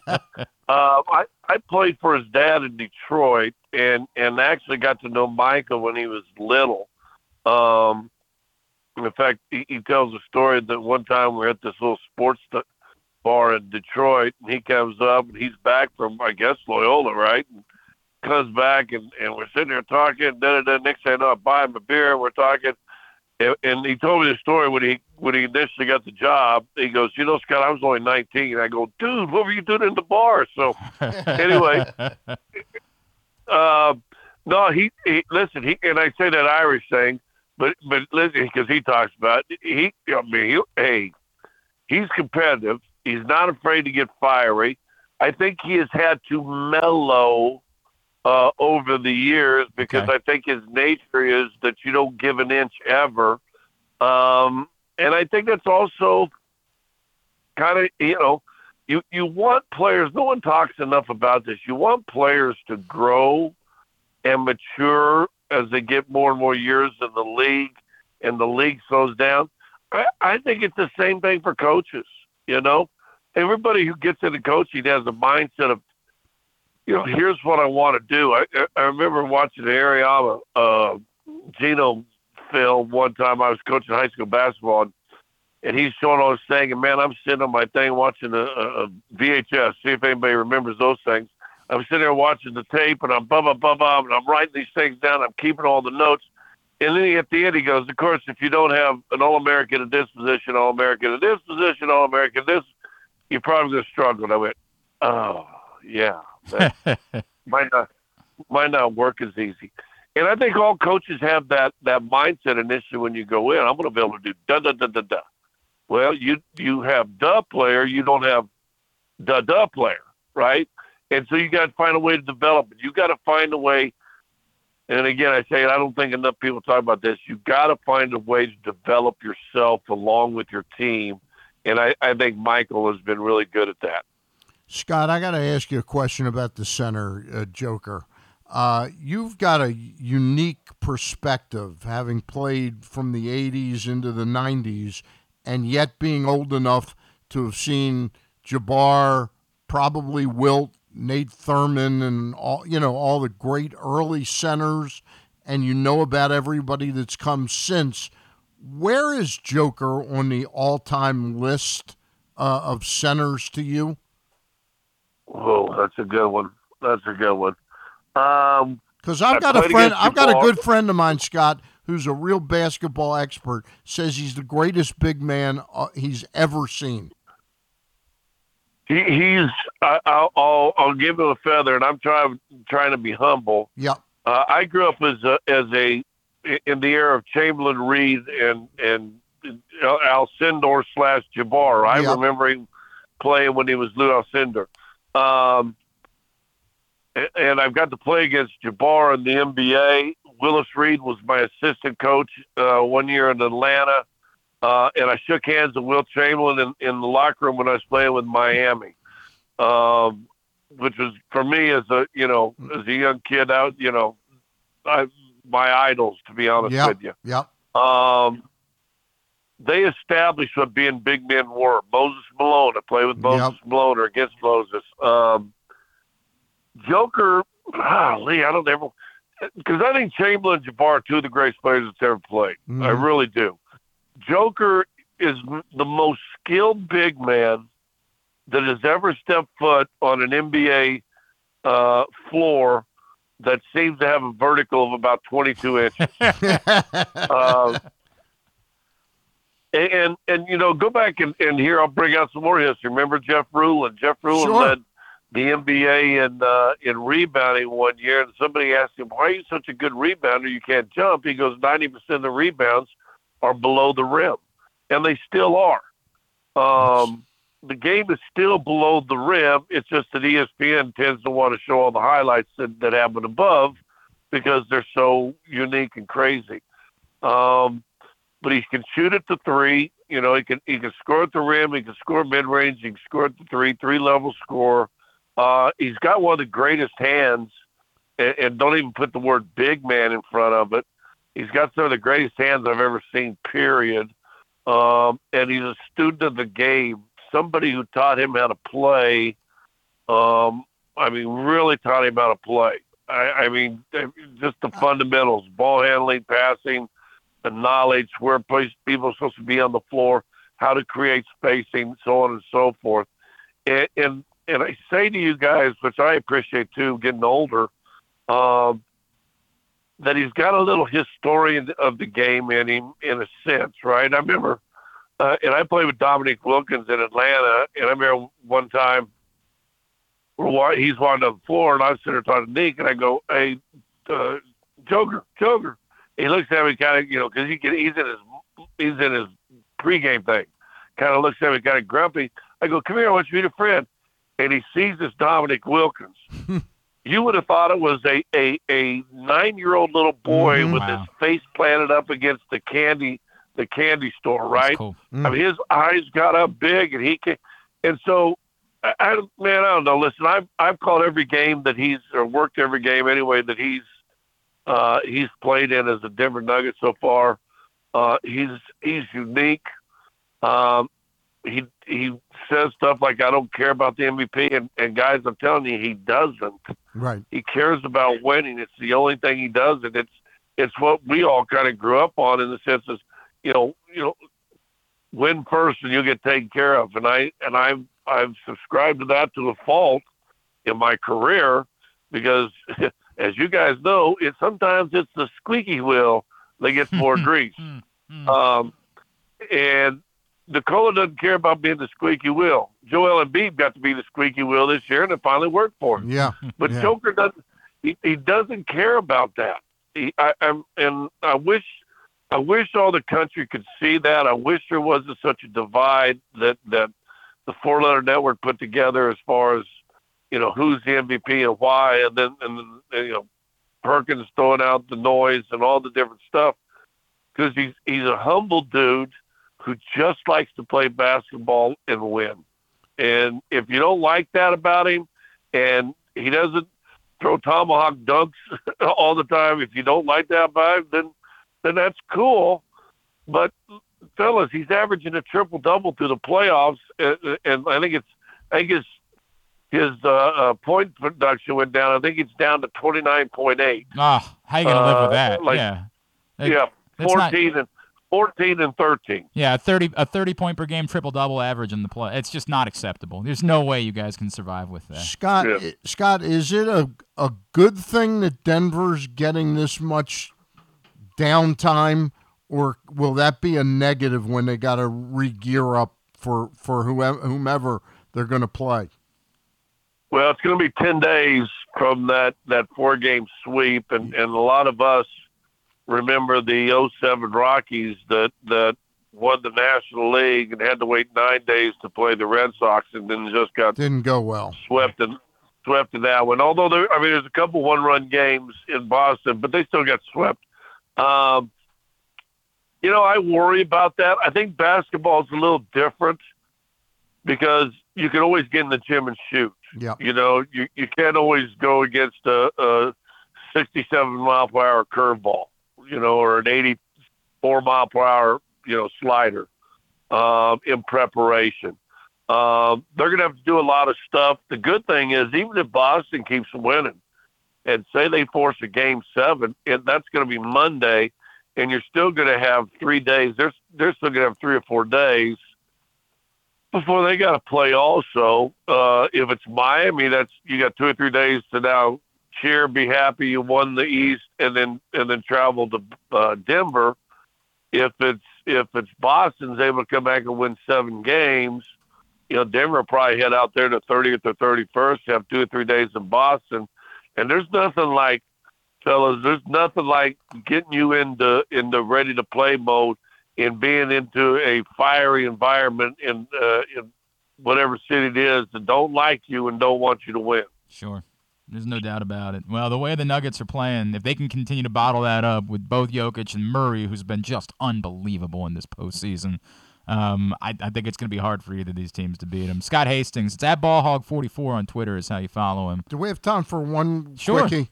Scott, I've got to ask you this. My buddy that I watch basketball with is like in his 80s, and he knows the altitude out there in Denver. Mm-hmm. The combination of the altitude advantage that the Nuggets have and the home team getting about 65% of the calls, that must be the most unbelievable home court advantage in the history of basketball. Well, I've seen a team here in Denver only win 17 games, so yeah. I think you better put a little talent on the team as well. Yeah. When it's the most effective in the regular season. Okay. When you're playing in, Portland on Tuesday and you've got to be in Denver on Wednesday for 7:00, or you're coming from Boston, and say you play, Chicago on the way over, maybe and then all of a sudden you've gone from sea level to 5,800 and whatever it is, 50 feet. Yep. 20 feet. Is it 5,280. The wife had to correct me. Thank you. 5,280 feet.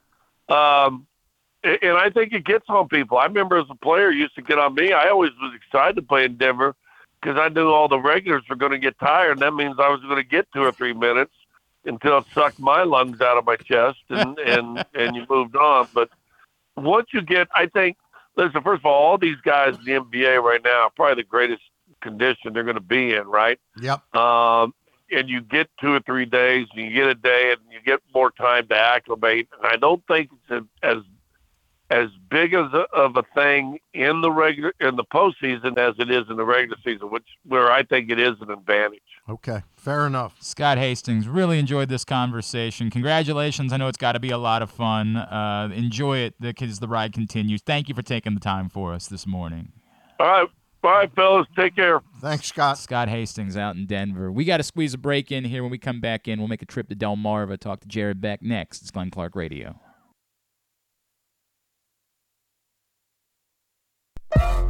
Are you a diehard O's fan looking for the perfect way to show your team spirit? Look no further than Birdland Sports. Birdland Sports is a small business run by fans for fans. They offer a wide variety of unofficial O's merchandise, from the Birds Are Coming tees to player cartoon shirts and more. And the best part? Their prices are more affordable than the big guys. So head to birdlandsports.com and grab your gear today. Show your support for the Birds with Birdland Sports. The latest edition of PressBox is available now. On the cover, Luke Jackson looks at the pipeline of talent still to come for the Orioles, diving in on last year's #1 pick Jackson Holliday and other top prospects like Colton Cowser, Heston Kjerstad, Kobe Mayo, and more. Also inside, Todd Karpovich profiles Orioles pitcher Kyle Gibson, and Bo Smolka breaks down what progress would mean for the team's 2022 draft picks in their second pro season. PressBox is available for free at over 500 area locations, including 60 Royal Farm stores, and you can always find the entire edition as well as the best daily coverage of the Orioles, Ravens, and Terps at PressBoxOnline.com. That first sip.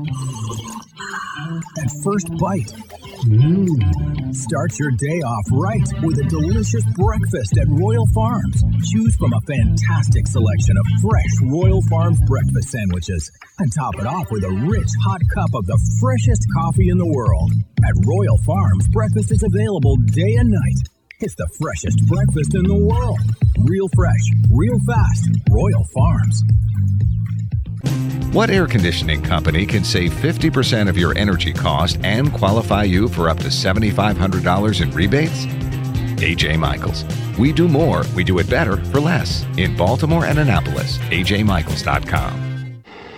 If you miss anything on the show, don't forget that you can watch full episodes at youtube.com/PressBoxOnline, and you can download podcasts on Apple, iTunes, Amazon, and Grindr. Wait, did I say Grindr? I don't think that you would find it on Grindr. Not that I know it's on Grindr or anything, I swear.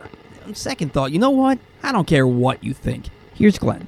Back in here on GCRs, Who was that guy? That's Paul Valley from the Bat-Around with Zack Goodman Valley. every Saturday morning right here. That is Paul Valley. Online.com/radio. Noted Grindr user, Paul Valley. I got to give him some new. I really do love that one. That's one of my favorites. It's a classic. And he handled it. He did I wrote these. We'll pull the curtain back. I wrote these for him and was not here with him. I left them for him to record on a Saturday morning. And I got to give credit because Paul's not a voice actor. Yeah. But he handled it exactly. Oh, they're excellent. Nailed they're it. really good. Nailed exactly what I was looking for. So I give Paul a great deal of credit for that. And I got to write a few more here in the coming weeks for him. Has Griffin gotten the right to record anything yet? I would give him a shot. I think we attempted to have him do a spot, and it was, look, you got to.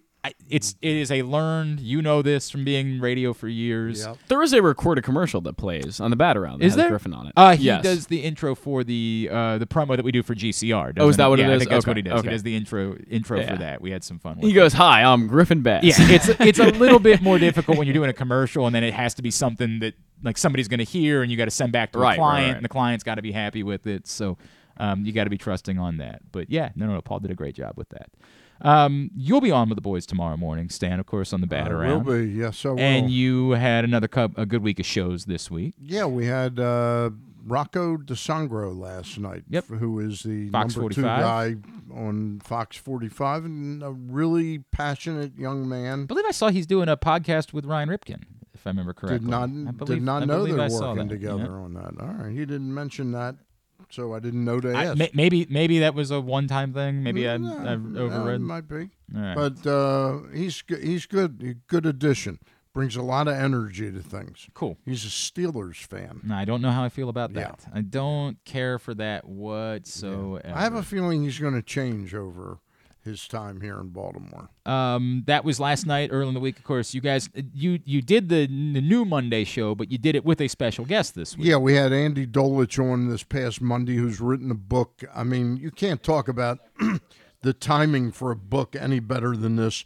He and Dave Newhouse wrote this book called Goodbye Oakland. Mm-hmm. I don't think they thought that it was going to happen this quickly. Mm-hmm. The commissioner actually is talking about MLB owners ratifying that This move summer, in June. Mm-hmm. That's pretty. I'm shocked. But at I how still don't. fast I still this don't has know come what. down. And I don't know how much you guys talked about. Like, would they just play in the minor league stadium? Would they go ahead and make the move happen quickly? I think they want to make this move happen quickly, and they would probably play in the minor. I don't know. Yeah, I'm astounded that the commissioner of baseball has. There's never been a commissioner in any sport that has been this sort of involved and allowed the team to. In other words, they're taking no chances. They let them gut a Major League Baseball team, Right. that really affects competitive balance. Yep. And it's it's the awful. worst team in the history of Yeah, baseball. It's they are. absurd Really. how bad they are. Might have been a worse team during the war. Or Yeah, something maybe, like that. right. But Jesus whiz, that's a god awful team. You can find those shows right now, facebook.com/PressBoxSports. Click on the videos tab. Go to youtube.com/PressBoxOnline or PressBoxOnline.com/video. No show on Monday. No show because on of the Monday, holiday. and don't have a guest yet for next Thursday because I have an invite out, and I'm trying to be give them some patient. time. I get Yeah. it. Yep. Yeah. All right. Very good. Appreciate that. Let's make a trip to Delmarva now to chat with a member of the Shorebirds. This guy's got a very fun story, in part because he's really tall. He's trying to become the first ever 7-foot Major League Baseball player, but his background is really neat, too. He is pitcher Jared Beck, and he's back with us now here on GCR. Jared, it's Glenn and Stan in Baltimore. It's great to catch up. Thank you for taking the time for us. Yeah, absolutely. No problem. Great to be here. Jared, I guess what somebody would jump out and say, boy, the numbers don't look so great this season, but the numbers don't always tell the story. I want to know how you're feeling about the progress that you're making and what it is that you're working on, because I know that sometimes, especially in the minor leagues, numbers can be deceptive because you're actually working on something and you're living with maybe if I give up a home run, it's not the end of the world. The more important part is that I'm working on something. Yeah, absolutely. It's more of a process at this point, especially its first year. So, it's just kind of getting into the swing of things, kind of working on what I'm trying to work on right now. There's plenty of stuff that we're working on and stuff. But yeah, I mean, a couple bad outings here and there can really make the numbers not the best, but we're working every day. A lot of positive stuff going on right now. Kind of velo's ticking up right now. It's kind of a good spot for that to do that, and then just working on mechanics and kind of working on an extra pitch too. Okay, so one, I want to know about that extra pitch, but I first want to know about the velo because you're 7 foot tall, and I'm imagining that means that you have to be capable of throwing the ball 112 miles an hour or something like that. When you say it's ticking up, what is it ticking up towards? So I mean, last week it was my average velo was up compared to it's been kind of going up slightly, just like 0.3 or whatever, every week or so, every outing. But last week I was up like 2 miles per hour, which is actually a pretty big jump in velocity. So, and actually top 96, and it was my top I've ever thrown. So I mean, I'm feeling real good with all the adjustments that I've been kind of making through spring training and taking it to the games. Starting to feel really good. You make the mention of you're working on mechanics. I've been around. I've never pitched in a big league game or a minor league game. My Colt League was about as long as I went, but I know enough about pitching and the body that the mechanics of a 7-foot pitcher got to be drastically harder to repeat delivery than for somebody that's 6 feet tall. Can you talk about the difficulty somebody your size has in repeating delivery? Yeah, I mean, my levers are, way longer than the average person, but it's just about, kind of just staying within my body, not getting too long, not getting too, wide. It's about moving quick, kind of compact, it's almost like moving like a little guy in a big man's body. So, and then just the arm kind of takes care of itself once I start kind of staying back, using my legs, getting in that glute. So feeling really good. What is the hardest you've ever, taken away from, what you're doing right now and trying to throw pitches and get guys out, just when you've been messing around, what's the hardest you've ever thrown a baseball, Jared? I'm not gonna lie, it was 96 last week. That's it. Okay. That's the highest you've ever. Yeah. So yeah, it's been my top. So it's a pretty good week last week. I was pretty happy about. But yeah, I mean, I'll be usually sitting like 90, 92. So it's nice to see the work starting to pay off. Can I just follow up real quick on that, Jared? Do the folks that are working with you think there's more in the well that they can bring out of you to help you bring out of yourself? Absolutely. I think so too. I mean, look, I imagine that's what it is that you're working on right now, and clearly there's an excitement about what it is that you could be doing. Jared Beck is with us from the Delmarva Shorebirds. Jared, for people that don't know your background, right, this time that you spent with the Savannah Bananas, they've become a cultural phenomenon, right? There's books now, and ESPN's airing all the games and that whole thing. Yep. Can you explain to people, like, what that time was like for you? Because I think a lot of people would say, well, that's silly. How could it possibly help a baseball player who's trying to reach the major leagues? But I remember you saying, like, you felt it had a real benefit for you in your path. Yeah, still people to this day are like, no way, like you did that and all that. And I'm like, honestly, it was probably, I'm going to look back on this 20 years from now, 30 years from now and be like, that was one of the best experiences of baseball I've ever had in my life. It was the coolest thing ever. And, yeah, it kind of like changed my mentality about pitching and how to get things done. And, we talked about, like our motto on the team was flip the switch. So it was like, we're doing all this entertainment and fun stuff for the fans, getting a big following, and then we'll flip that switch on the mound, and we'll go out and do our thing. And I think just kind of a mentality shift in my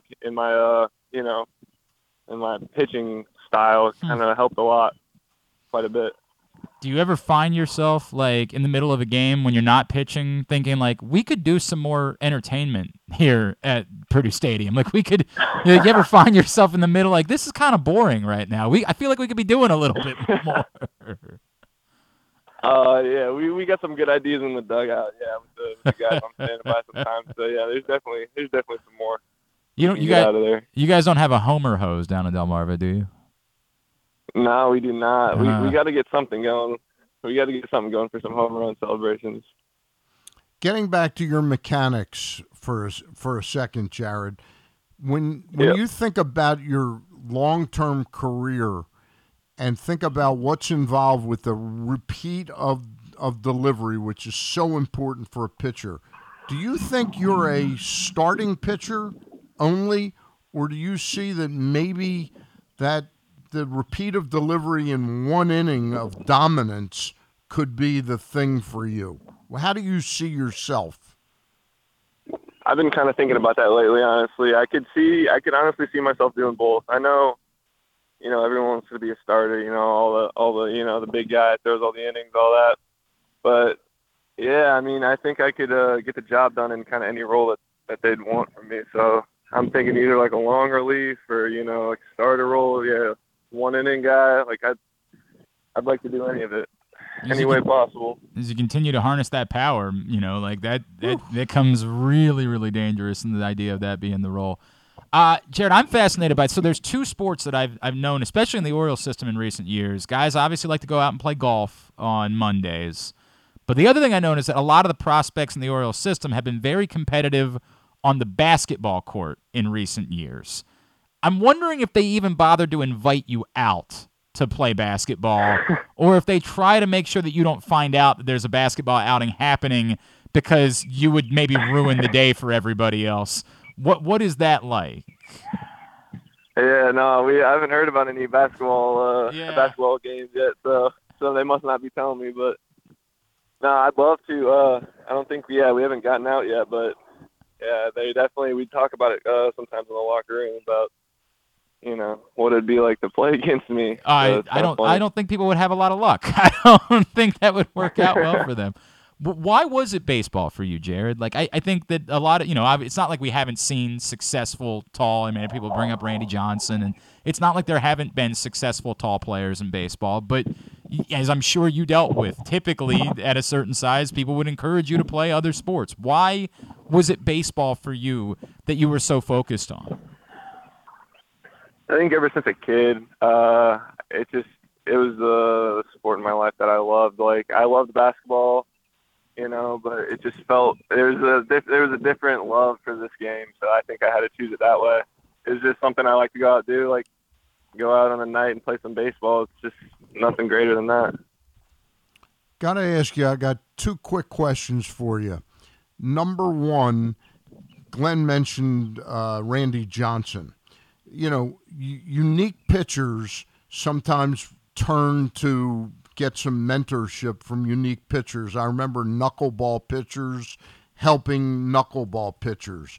It seems like talking to somebody tall, real tall like you are, would be a big help. Have you ever thought of that, trying to reach out to a Randy Johnson or someone that, 6'9", that might be able to help you?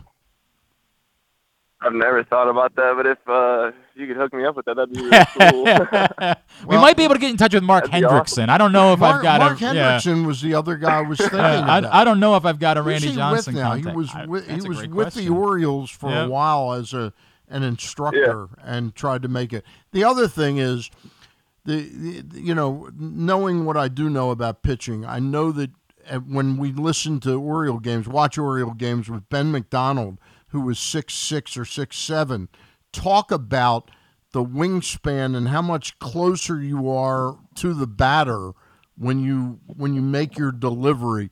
Have you ever sensed how much of that advantage? Do you periodically go, man, that is really my ace in the hole, that I'm on top of them before they can react to me?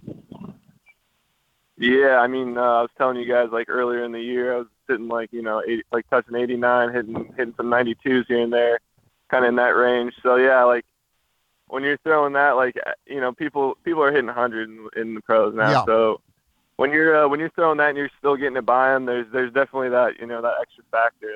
The extension is pretty crazy, and then I'm also throwing a foot above every batter's head. So yeah, it's a crazy thing to think about, and it's just like what I have. What I've been pitching with all my life, so it's kind of second nature to me at this point, but it is really cool to think about.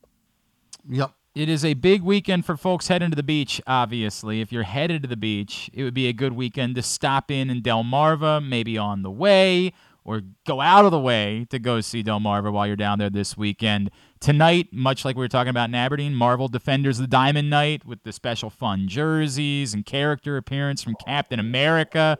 Fireworks tomorrow night, Sunday, kids run the bases with the Delmarva Shorebirds this weekend as you're headed down to the beach. Jared, are you on Twitter or Instagram anywhere that Orioles fans can be giving you a follow? Yeah, Instagram, Jared Beck 45. Jared Beck 45, give him a follow there. Jared, appreciate you taking the time for us this morning. Best of luck to you as the season goes on. Looking forward to chatting again down the road. Thank you for doing this. Yeah, no problem. Thanks for having me, guys. I appreciate it. All right, thanks. Jared Beck with us here on GCR. Interesting guy. That's really fascinating that when you ask him what's the hardest you've ever, and he goes like 2-3 nights ago. I was expecting him to see something crazy that one day we were just screwing around and just seeing 100 miles right. Go ahead. So many guys open it up at the facility they work out at or whatever it is. So it's shocking to actually hear that he hit it mid-season because that's a good point. Doesn't seem like that happens a lot for a lot of guys. Yeah, maybe at some point in December you're just like, let me just go see. Let me just go really let loose and see what. Yeah, I mean, my experience is I've been to a lot of different events where put on. For those who don't know, Zach is in the scouting world. Yes, but. I've been to events where kids are throwing 94, and then I see them in the spring, and they're 89, 90. So it depends really what time of year it is. So to me, again, shocking that he's hitting 96 right now. But that's awesome, and it's probably speaking to what the different tweaks the Orioles have made to him, and what they'll continue to do, especially as he starts to work more with Chris Holt. I think Chris Holt can do magic for some of these guys. Yeah, to your point, Stan, you would like to think that if he's hitting 96 now, there is right. To me, if he's hitting 96 now and he's upticked a couple miles an hour. I would say, given the fully proper buy-in of the mechanics, his ability to repeat delivery, he could probably get to 98 or 99. I would think. I couldn't find where Hendrickson was. He was with Aberdeen. I remember him being with Aberdeen for a little while, but I Buck was intrigued by him, being as tall as he was. Not sure where he is. It'd be really interesting, and I'm thinking he's one of. Are there any other guys that did MLB and NBA? Yes, Dave DeBuscher. Oh, right, yeah, that's a great point. And another guy named Ron Reed and Gene Connolly did it. I'm trying to think of if there's been anything else in the modern era. Chuck Tanner did it. Okay, yeah. but most of those guys were going back a little ways. I'm wondering if he's I gotta think he's the most recent to have done it. So funny enough, Glenn, I just wrote a 15-page thesis paper on regression analysis, looking at significant factors contributing to signing bonuses in the MLB draft. And I wrote one of the things I wrote my MLB power rankings the other night. And so one of the findings I had was that height actually doesn't have a ton of contribution to signing bonus in pitchers. It actually had very little significance in the sample size I looked at. And now that was the ACC over the last 5 years. But here's the question: because of the degree of difficulty of repeating the delivery, right? And that makes sense. But is it considered a detriment? In that I didn't get into, but it didn't significantly affect in any way a signing bonus a guy got or where they were drafted at all. So that I thought that was an interesting takeaway because, obviously things like age were huge contributors and other statistics that I could get into later, but height and weight were not contributing to it. I get it. I would think that, and it was interesting, he's just started to think about what I asked him about being a relief pitcher. You know me, that's a big thing for me is that's a you see a skill set. See a skill set. Boy, if he came into a game and all of a sudden was throwing 98, but also 98, his 98 is different than if Steve Johnson threw 98. Sure. Okay. Yes. He's on top of you and getting 98. Yeah. That might be to a hitter reaction time be like 102 or something. You would have to think. You would have to think. It's a guy with that kind of reach and wingspan can do significantly better things than guys who are 5'11", 6 foot, which is a huge majority. But again, I think the ability to repeat that would confining it to one inning, you're liable to get much better performance than asking him to repeat it over and over 90 again. times. Yeah. So when I was doing this study, one of the things I thought about was how are height and weight affecting injury? Because obviously you have guys like Bartolo Colon. So a dumb guy might say, I think, however, that a guy that's that big could handle the taxing of throwing that many pitches better than a guy that's 6'6" could handle. Or 6'6" pretty big. Let me take that back. 6'3". And guys who are 7 foot, historically, Anthony Davis is a great example of a guy who's been injured throughout his NBA career a lot. On your knees. And because when you're a guy that big, some things happen sometimes that you're just not always going to be as healthy as others who are shorter than you.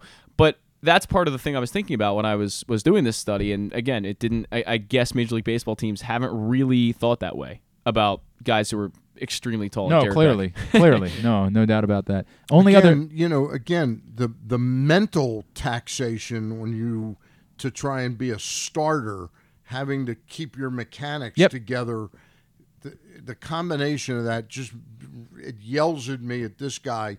I would be using him as a relief pitcher. I get it. But at this point in his career, not bad for him. Oh, to there's learn no reason. How to pitch Throw some more bit pitches. Yeah, throw more. 100%. The only other modern player, and I can't believe that I blanked on this one, the only other modern player, so I'm saying the last 50 years to have done both NBA and Major League Baseball was Danny Ainge. He was the only other one that did both. Someone said Chuck Connors in the comments over here. That's who I was thinking of, Chuck not Connors. Chuck Tanner. Yeah, Chuck Connors. Yep, did it. And it's the past 50 years? In the past 50 years. It's the only two that have done it are Ainge and Hendrickson in the last 50 years. So that's 20. So 70, somebody was in I don't think that's accurate. Who do you... Dave DeBuscher. Dave DeBuscher was 73 was his last NBA season, so 50. I guess technically that's exactly 50 years. So wait a minute. Okay, God, I was doing my math wrong. I'm thinking, because he pitched in about 67. He actually only pitched 62 and 63. Was that early he pitched? Yeah. I know I saw him play in the NBA at the Civic Center, and I saw him pitch at Memorial Stadium. That's cool. That's really cool. All right. We are winding down. Today's show has also been brought to you by PressBox. Jeez, it's Yeah, look at how that goes. PressBoxOnline.com/offers. Right now, we're offering new sports bettors the best sign-up bonuses and promos from the 7 legal online sports books here in Maryland. Go to PressBoxOnline.com/offers right now and get offers like $150 in bonus bets from DraftKings after you place your first $10 bet, or up to $1,250 in bonus bets from Caesars. Time is limited to get the best offers from all of the sports books. Go to PressBoxOnline.com/offers and sign up today. Did you do a tidbit for us today? I did do a tidbit. Excellent. Are we ready for that? No, we got to get one more break in. All right. Can I do one real quick story? Just a very quick mention. Yes. During the show sometimes I will pop over to AOL to get headlines. Yes. Just like what's going on in the world. Well, and there's always the danger that something significant is happening, Right, and we're sitting here debating about tall pitchers. Right. And somebody's like, hey, the Ravens just made a huge trade. Right. They just got DeAndre Hopkins, you idiots. Maybe talk about that. Passenger opens. They didn't, by the way. Passenger opens exit door during airplane flight in South Korea. 12 people injured. It makes note slightly. How would you react if you're on a plane and somebody just walked over? I mean, why is that a thing that a passenger could go over and know how to do that? Shouldn't there be like a code that they have to hit? Well, I mean, I get in the event of an emergency, you don't want it to take any longer for you to get the door open. But yes, I would suggest that I'd say in light of today, the way people think today, I think there should be some type of extra special lock. I hear you. I would go a step beyond, which is to say there are some times where I think the penalties for certain things do not fit the actual like that. In and of itself, this guy should be executed. I'm not really saying that, but I'm saying like life in prison would 1,000% be fair, even if there was no harm done. Right. If you put an entire group of people in that type of risk, I don't think it's absurd to say that's something that should land you life in prison. Who went over and said, "Wait, we got to close the door"? I don't know. That's the real terrifying part Yeah. about it to me. Is that could have gone on for 20 minutes. I don't know what you do. Yeah. I don't know how quickly the air pressure goes. Like, I don't understand enough about the science it's not of like this. A pilot can go, let me pull the thing over so he can deal quick. with it. Right. Like a bench, I assume it becomes you have to make an emergency landing. Yep. I assume that you have to immediately say, we've got to make an emergency landing somewhere. Put your seatbelts on, and double tight. Everybody's got to put their oxygen masks on. Except this guy. Yeah, that guy, I'd be okay with just throwing him out the window at that point. But yeah, it is, I have thought. Okay, I just thought that was Stan, I've thought about that before, and I don't get terrified on airplanes, but I remember being on a plane once and having that thought cross my mind. Right. It might have been the first time we flew with my kids. Right. And that thought crossed my mind of what happened if that, and I had a legitimate panic attack thinking about it. It's so terrifying. The idea of somebody open up I think that is one of those crimes that should have significantly more stringent punishments. When you get in a taxi in New Orleans, I took a picture of this once. You get in a taxi in New Orleans, it says, there's a sign there that says, murdering a cab driver is a first-degree offense, or something. Only for a cab driver? If I took an Uber, I would be good. It is New Orleans. I mean, the laws don't really apply down there. It's the weirdest thing of Or if a friend of yours was giving you a ride. Yeah, it's cool. No big deal, right? Why did you feel the need to tell me that when I got into this cab? I would think that it would just be common sense. I swear to God, we should put that, plaster it on the door. If you opening this door can be a capital offense. Right. You have to make that abundantly clear. There is no messing around with this. I love the dispassionate writing. The person was detained by airport police on suspicion of violating the aviation security law. Only a suspicion. Ministry statement said the person's identity and motives weren't immediately released. Man, there is.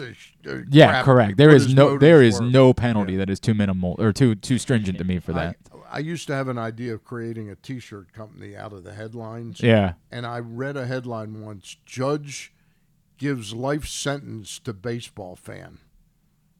Life sentence to baseball fan. Judge gives life Oh sentence. no! Judge gives life sentence to a man for killing a baseball fan. Oh, that's what it was. It's a little bit. I'm like, what am I missing? About 40 here? years ago. Though, Yeah, right. What am I missing? The actual story, though. Oh God, what? I got a lot of thoughts. But it's about important that. to note that he was a baseball. Yeah, that's the part of the story that mattered, right? Yes. All right, when we come back in, we'll get a tidbit and tubular as we wind down for a Friday edition of GCR. The All-America Senior Game powered by New Balance will be back at Johns Hopkins Homewood Field on July 29th. The most decorated girls and boys lacrosse players in the country have been invited to play in what is the premier lacrosse event of the year. Every college coach wants their players in this game, and if you dream of being in this game, you start by trying out for one of your regional underclass teams this summer. The best against the best. Get your tickets now at allamericalacrosse.com. The Orioles are off and running, out to prove that last season wasn't a fluke, and they are one of the best teams in baseball. Hi, I'm Paul Valley, host of the Bat Around for PressBox. Tune in every Saturday from 10 a.m. to noon as Zack Goodman and I break down every Adley bomb, every Tony Tater, and every save from the mountain. Like a warm hug from Rutschman, the Bat Around has you covered with all things Orioles as we embark on what's sure to be a magical summer in Birdland. So tune in every Saturday for the best in Orioles coverage right here on the Bat Around. Whether your focus is luxury and comfort, convenience and technologically advanced connectivity, or sporty performance and aggressive styling, we've got the perfect Highlander for you. Check out buyatoyota.com for deals on new Highlanders from your local Toyota dealer today. Costes Inn has been serving up delicious steamed crabs for over 50 years. Lately, the crabs you want to eat when the weather warms up have gotten harder and harder to get. So get your crab-eating game plan in place. Make sure to stick this number on your fridge, 410-477-1975. Call ahead and reserve the size crabs you want. You may be able to walk in, but you may also be disappointed at the size or maybe even get shut out altogether. So call ahead, have a plan, and then arrive on your crab-eating vacation. Costes also has delicious crab soup and crab cakes. The Costes Inn at 4100 North Point Boulevard. For more than 50 years, they've been satisfying crab lovers in and around Baltimore. That first sip. That first bite. Start your day off right with a delicious breakfast at Royal Farms. Choose from a fantastic selection of fresh Royal Farms breakfast sandwiches and top it off with a rich hot cup of the freshest coffee in the world. At Royal Farms, breakfast is available day and night. It's the freshest breakfast in the world. Real fresh, real fast. Royal Farms. If you need more of Glenn, you can also hear him every Sunday with Rita on 105.7 The Fan. But also, if you need more of Glenn, what's wrong with you? If you want to go see Jared Beck, if you want to go see Maxwell Costes, who joined us a little bit earlier, you can win 4 tickets to all of the area minor league baseball teams, plus an Easy Pass Maryland on-the-go transponder preloaded with $25. And a $50 gas card from Royal Farms in order to help you get around. You must be 18 or older in order to enter. The sweepstakes ends June 14th. Go sign up right now. PressBoxOnline.com/contests. Sam, you got big plans, right? It's a holiday weekend. Imagine you're throwing some parties, right? And Well, my wife is starting to invite people over for dinner outside. So that's nice. That's nice. I like that. So I will not be going to tonight's Oriole game because my wife threw a. Did you say you're thinking about going to Aberdeen on Sunday? I'm going to Aberdeen on Sunday, Cool. so I'll see the Oriole game tomorrow. Saturday, yeah, tomorrow. Okay. It's a 4:05 start. Yeah, I was trying to squeeze in taking my kids. So I'm going to end up. I think there's another 4:05 Saturday coming up. Maybe for the when they have Shaq performing afterwards. They got another 4:05. The difficult part for me is that the night games, even 6:30, is not an option for my kids. Right.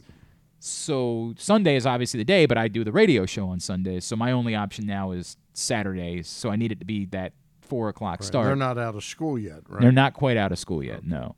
So I was hoping that tomorrow would work for it, but apparently my in-laws are in town, so we got to do a thing with them tomorrow. Of course. But I did see in literally 3 weeks from now, there's another 4 o'clock Saturday game, so I think we're going to end up doing that one instead with the kids, which I'm looking forward to.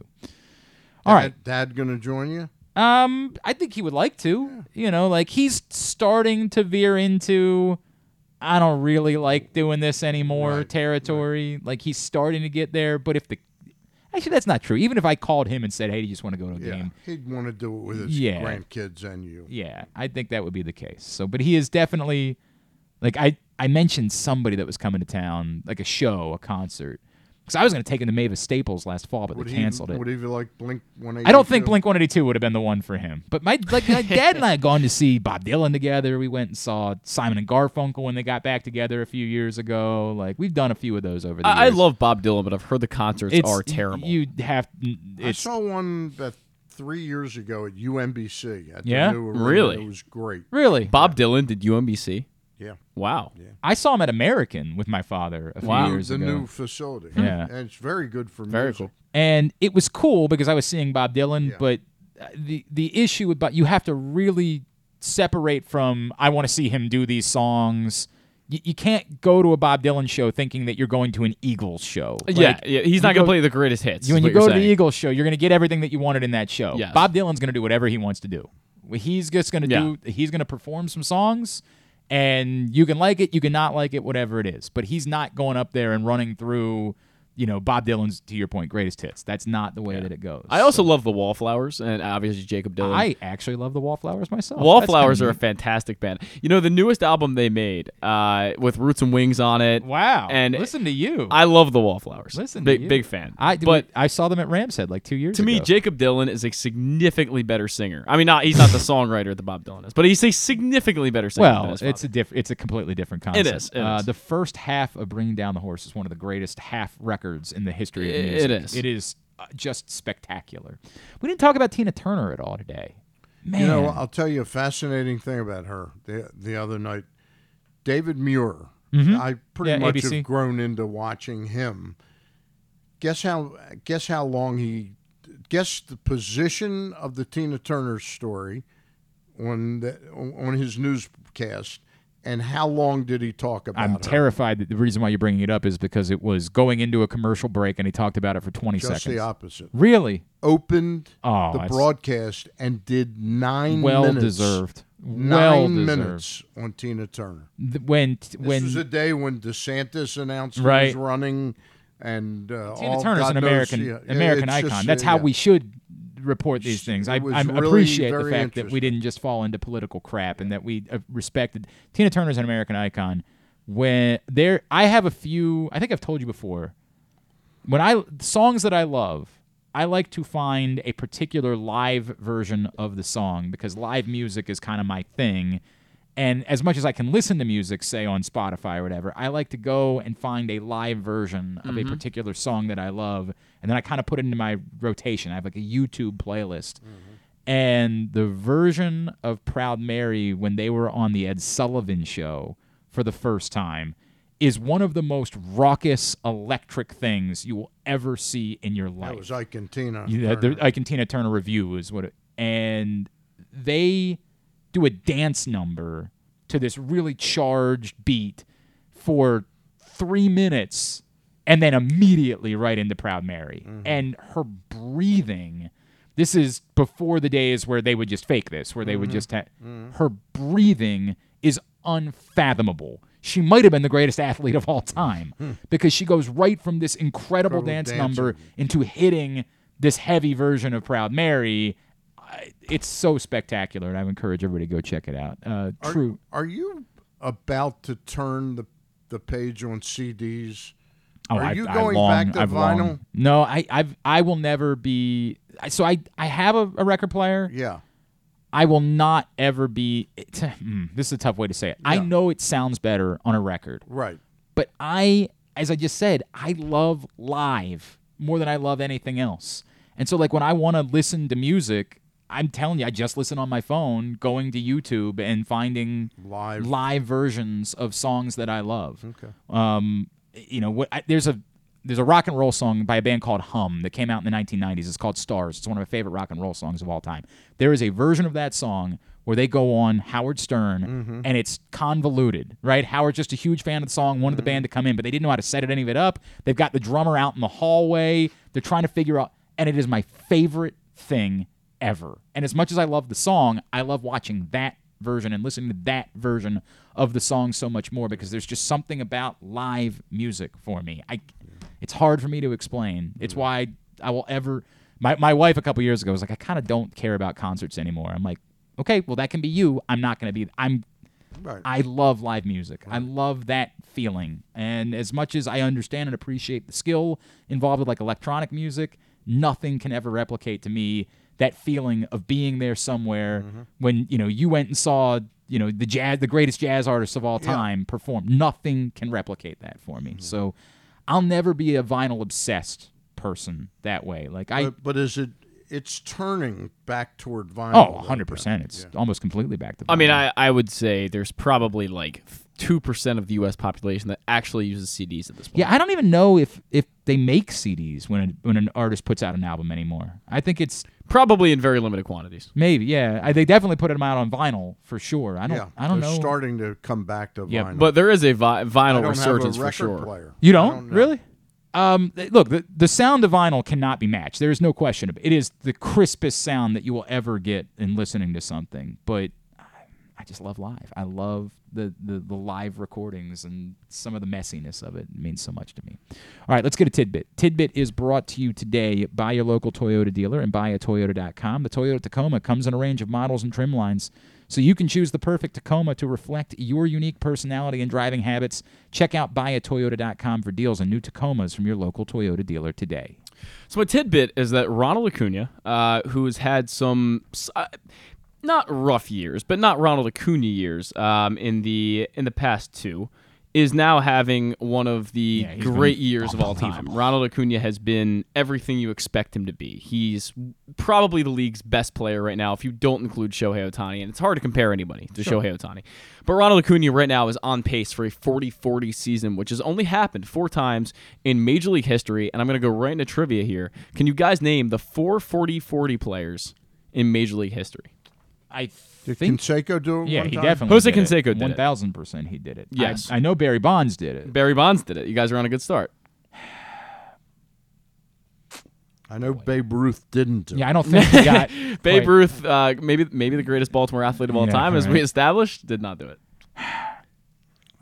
I'm struggling with this. I think A-Rod is on the list. A-Rod is on the list, yes, as a Mariner. Seattle. As a Right. Mariner, yes. That's tremendous. The last one is the hardest one, I think. And this is also the most recent. Most recent. Judge didn't do it. Judge did not do it. I'm trying to think of who even That would doesn't make count as a guess. Right, no. That's why I asked it. And when I say most recent, I mean most recent out of It these wasn't Jose 4. Ramirez, right? It was not Jose Ramirez. And most recent out of these 4. Most recent out of these 4. And so the most recent would be Bonds, right? It was not. A-Rod would have been. It would have been A-Rod, I think. Okay. Yeah. I don't know when Bonds did it, but I'm assuming when he was with the Pirates, I would think. Boy. I'll start giving you hints if you want McLeod. Nate McLeod. Well, okay, so we can start God, it's the harder part is which way to Ramirez would have been my guess. Okay. That's a really good guess, but no. I don't think In Ramirez Cleveland, is ever going to hit Ramirez 40 home runs. Oh, wait, you're thinking of I think he's thinking of Jose. Are you thinking Manny Ramirez or Jose No, Ramirez? Jose Ramirez. Yeah. Yeah, that would have been my guess. I bet Manny doesn't have 40 in his career. Stolen bases? Yeah, I don't think so. No way. I don't think so. Not the most athletic player in the world. God, this is more difficult than I feel like it should be. You got the first 3. Mookie Betts didn't do it. Mookie Betts did not do it, but I'll give you a hint and I'll say this player is very similar to Mookie Betts to me in a lot of ways. Player is very similar to Mookie Betts in a lot of ways. So an outfielder? He did play a lot of outfield in his career, but that's not the only position he played. Played a lot of outfield, but it's not the only position he played. So somebody who was converted into an outfielder? I believe he played the infield first. Just not first. coming to me. But I'll check my facts. Hang on. Believe he played the infield first. Cabrera? No, not Cabrera. Troy Tulowitzki didn't do it. That's a really fun guess, but no. I get fun guesses. Yeah, that was a fun That guess. is a fun. Yeah. I love Troy Tulowitzki. A great defensive shortstop. You might have to give us something else.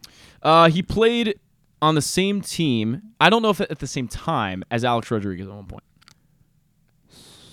Griffin? No, Griffin would have been before. Yeah, he did play. He did play at one point with Alex Rodriguez. Played with Alex Rodriguez Yes. at one point. 40. Played with Alex Rodriguez at one point. So let me go team by team. It's not Palmeiro. No. Did they play together in Texas? They did not. Did they play together in Seattle? They did not. So did they play together in New York? They did. There we go. Now we can work from there. There you go. Played with Alex Rodriguez in New York. It's still not coming. Man, yeah, I'm struggling with this too. Do you want me to give you the infield position he played? Sure. He was a second baseman. Soriano. Alfonso Soriano, who was also traded for Alex Rodriguez. He definitely was but traded if I for said Alex that, Rodriguez. then I was it was gonna give it away. Boy, that's a good one. And That is a really good one. I knew it at one point. That was a really good one. Wow, I forgot that Soriano had a 40-40 season. He did, That's 2006 for That's Soriano. bonkers, man. Yeah, for a minute, Soriano was unbelievable. That's a good one. Very good. All right, Tubular is brought to you today by A.J. Michaels, expert and award-winning A.J. Michaels Heating, AC Plumbing, and Home Performance. Boy, it is time. It's AC season, and they're going to help you improve your home's energy efficiency and comfort levels. New rebates and discounts are available. Find out more, ajmichaels.com. A lot going on this weekend. Rangers-Orioles, Masson 2, despite the fact that the Orioles are at home. I don't know what that's all about.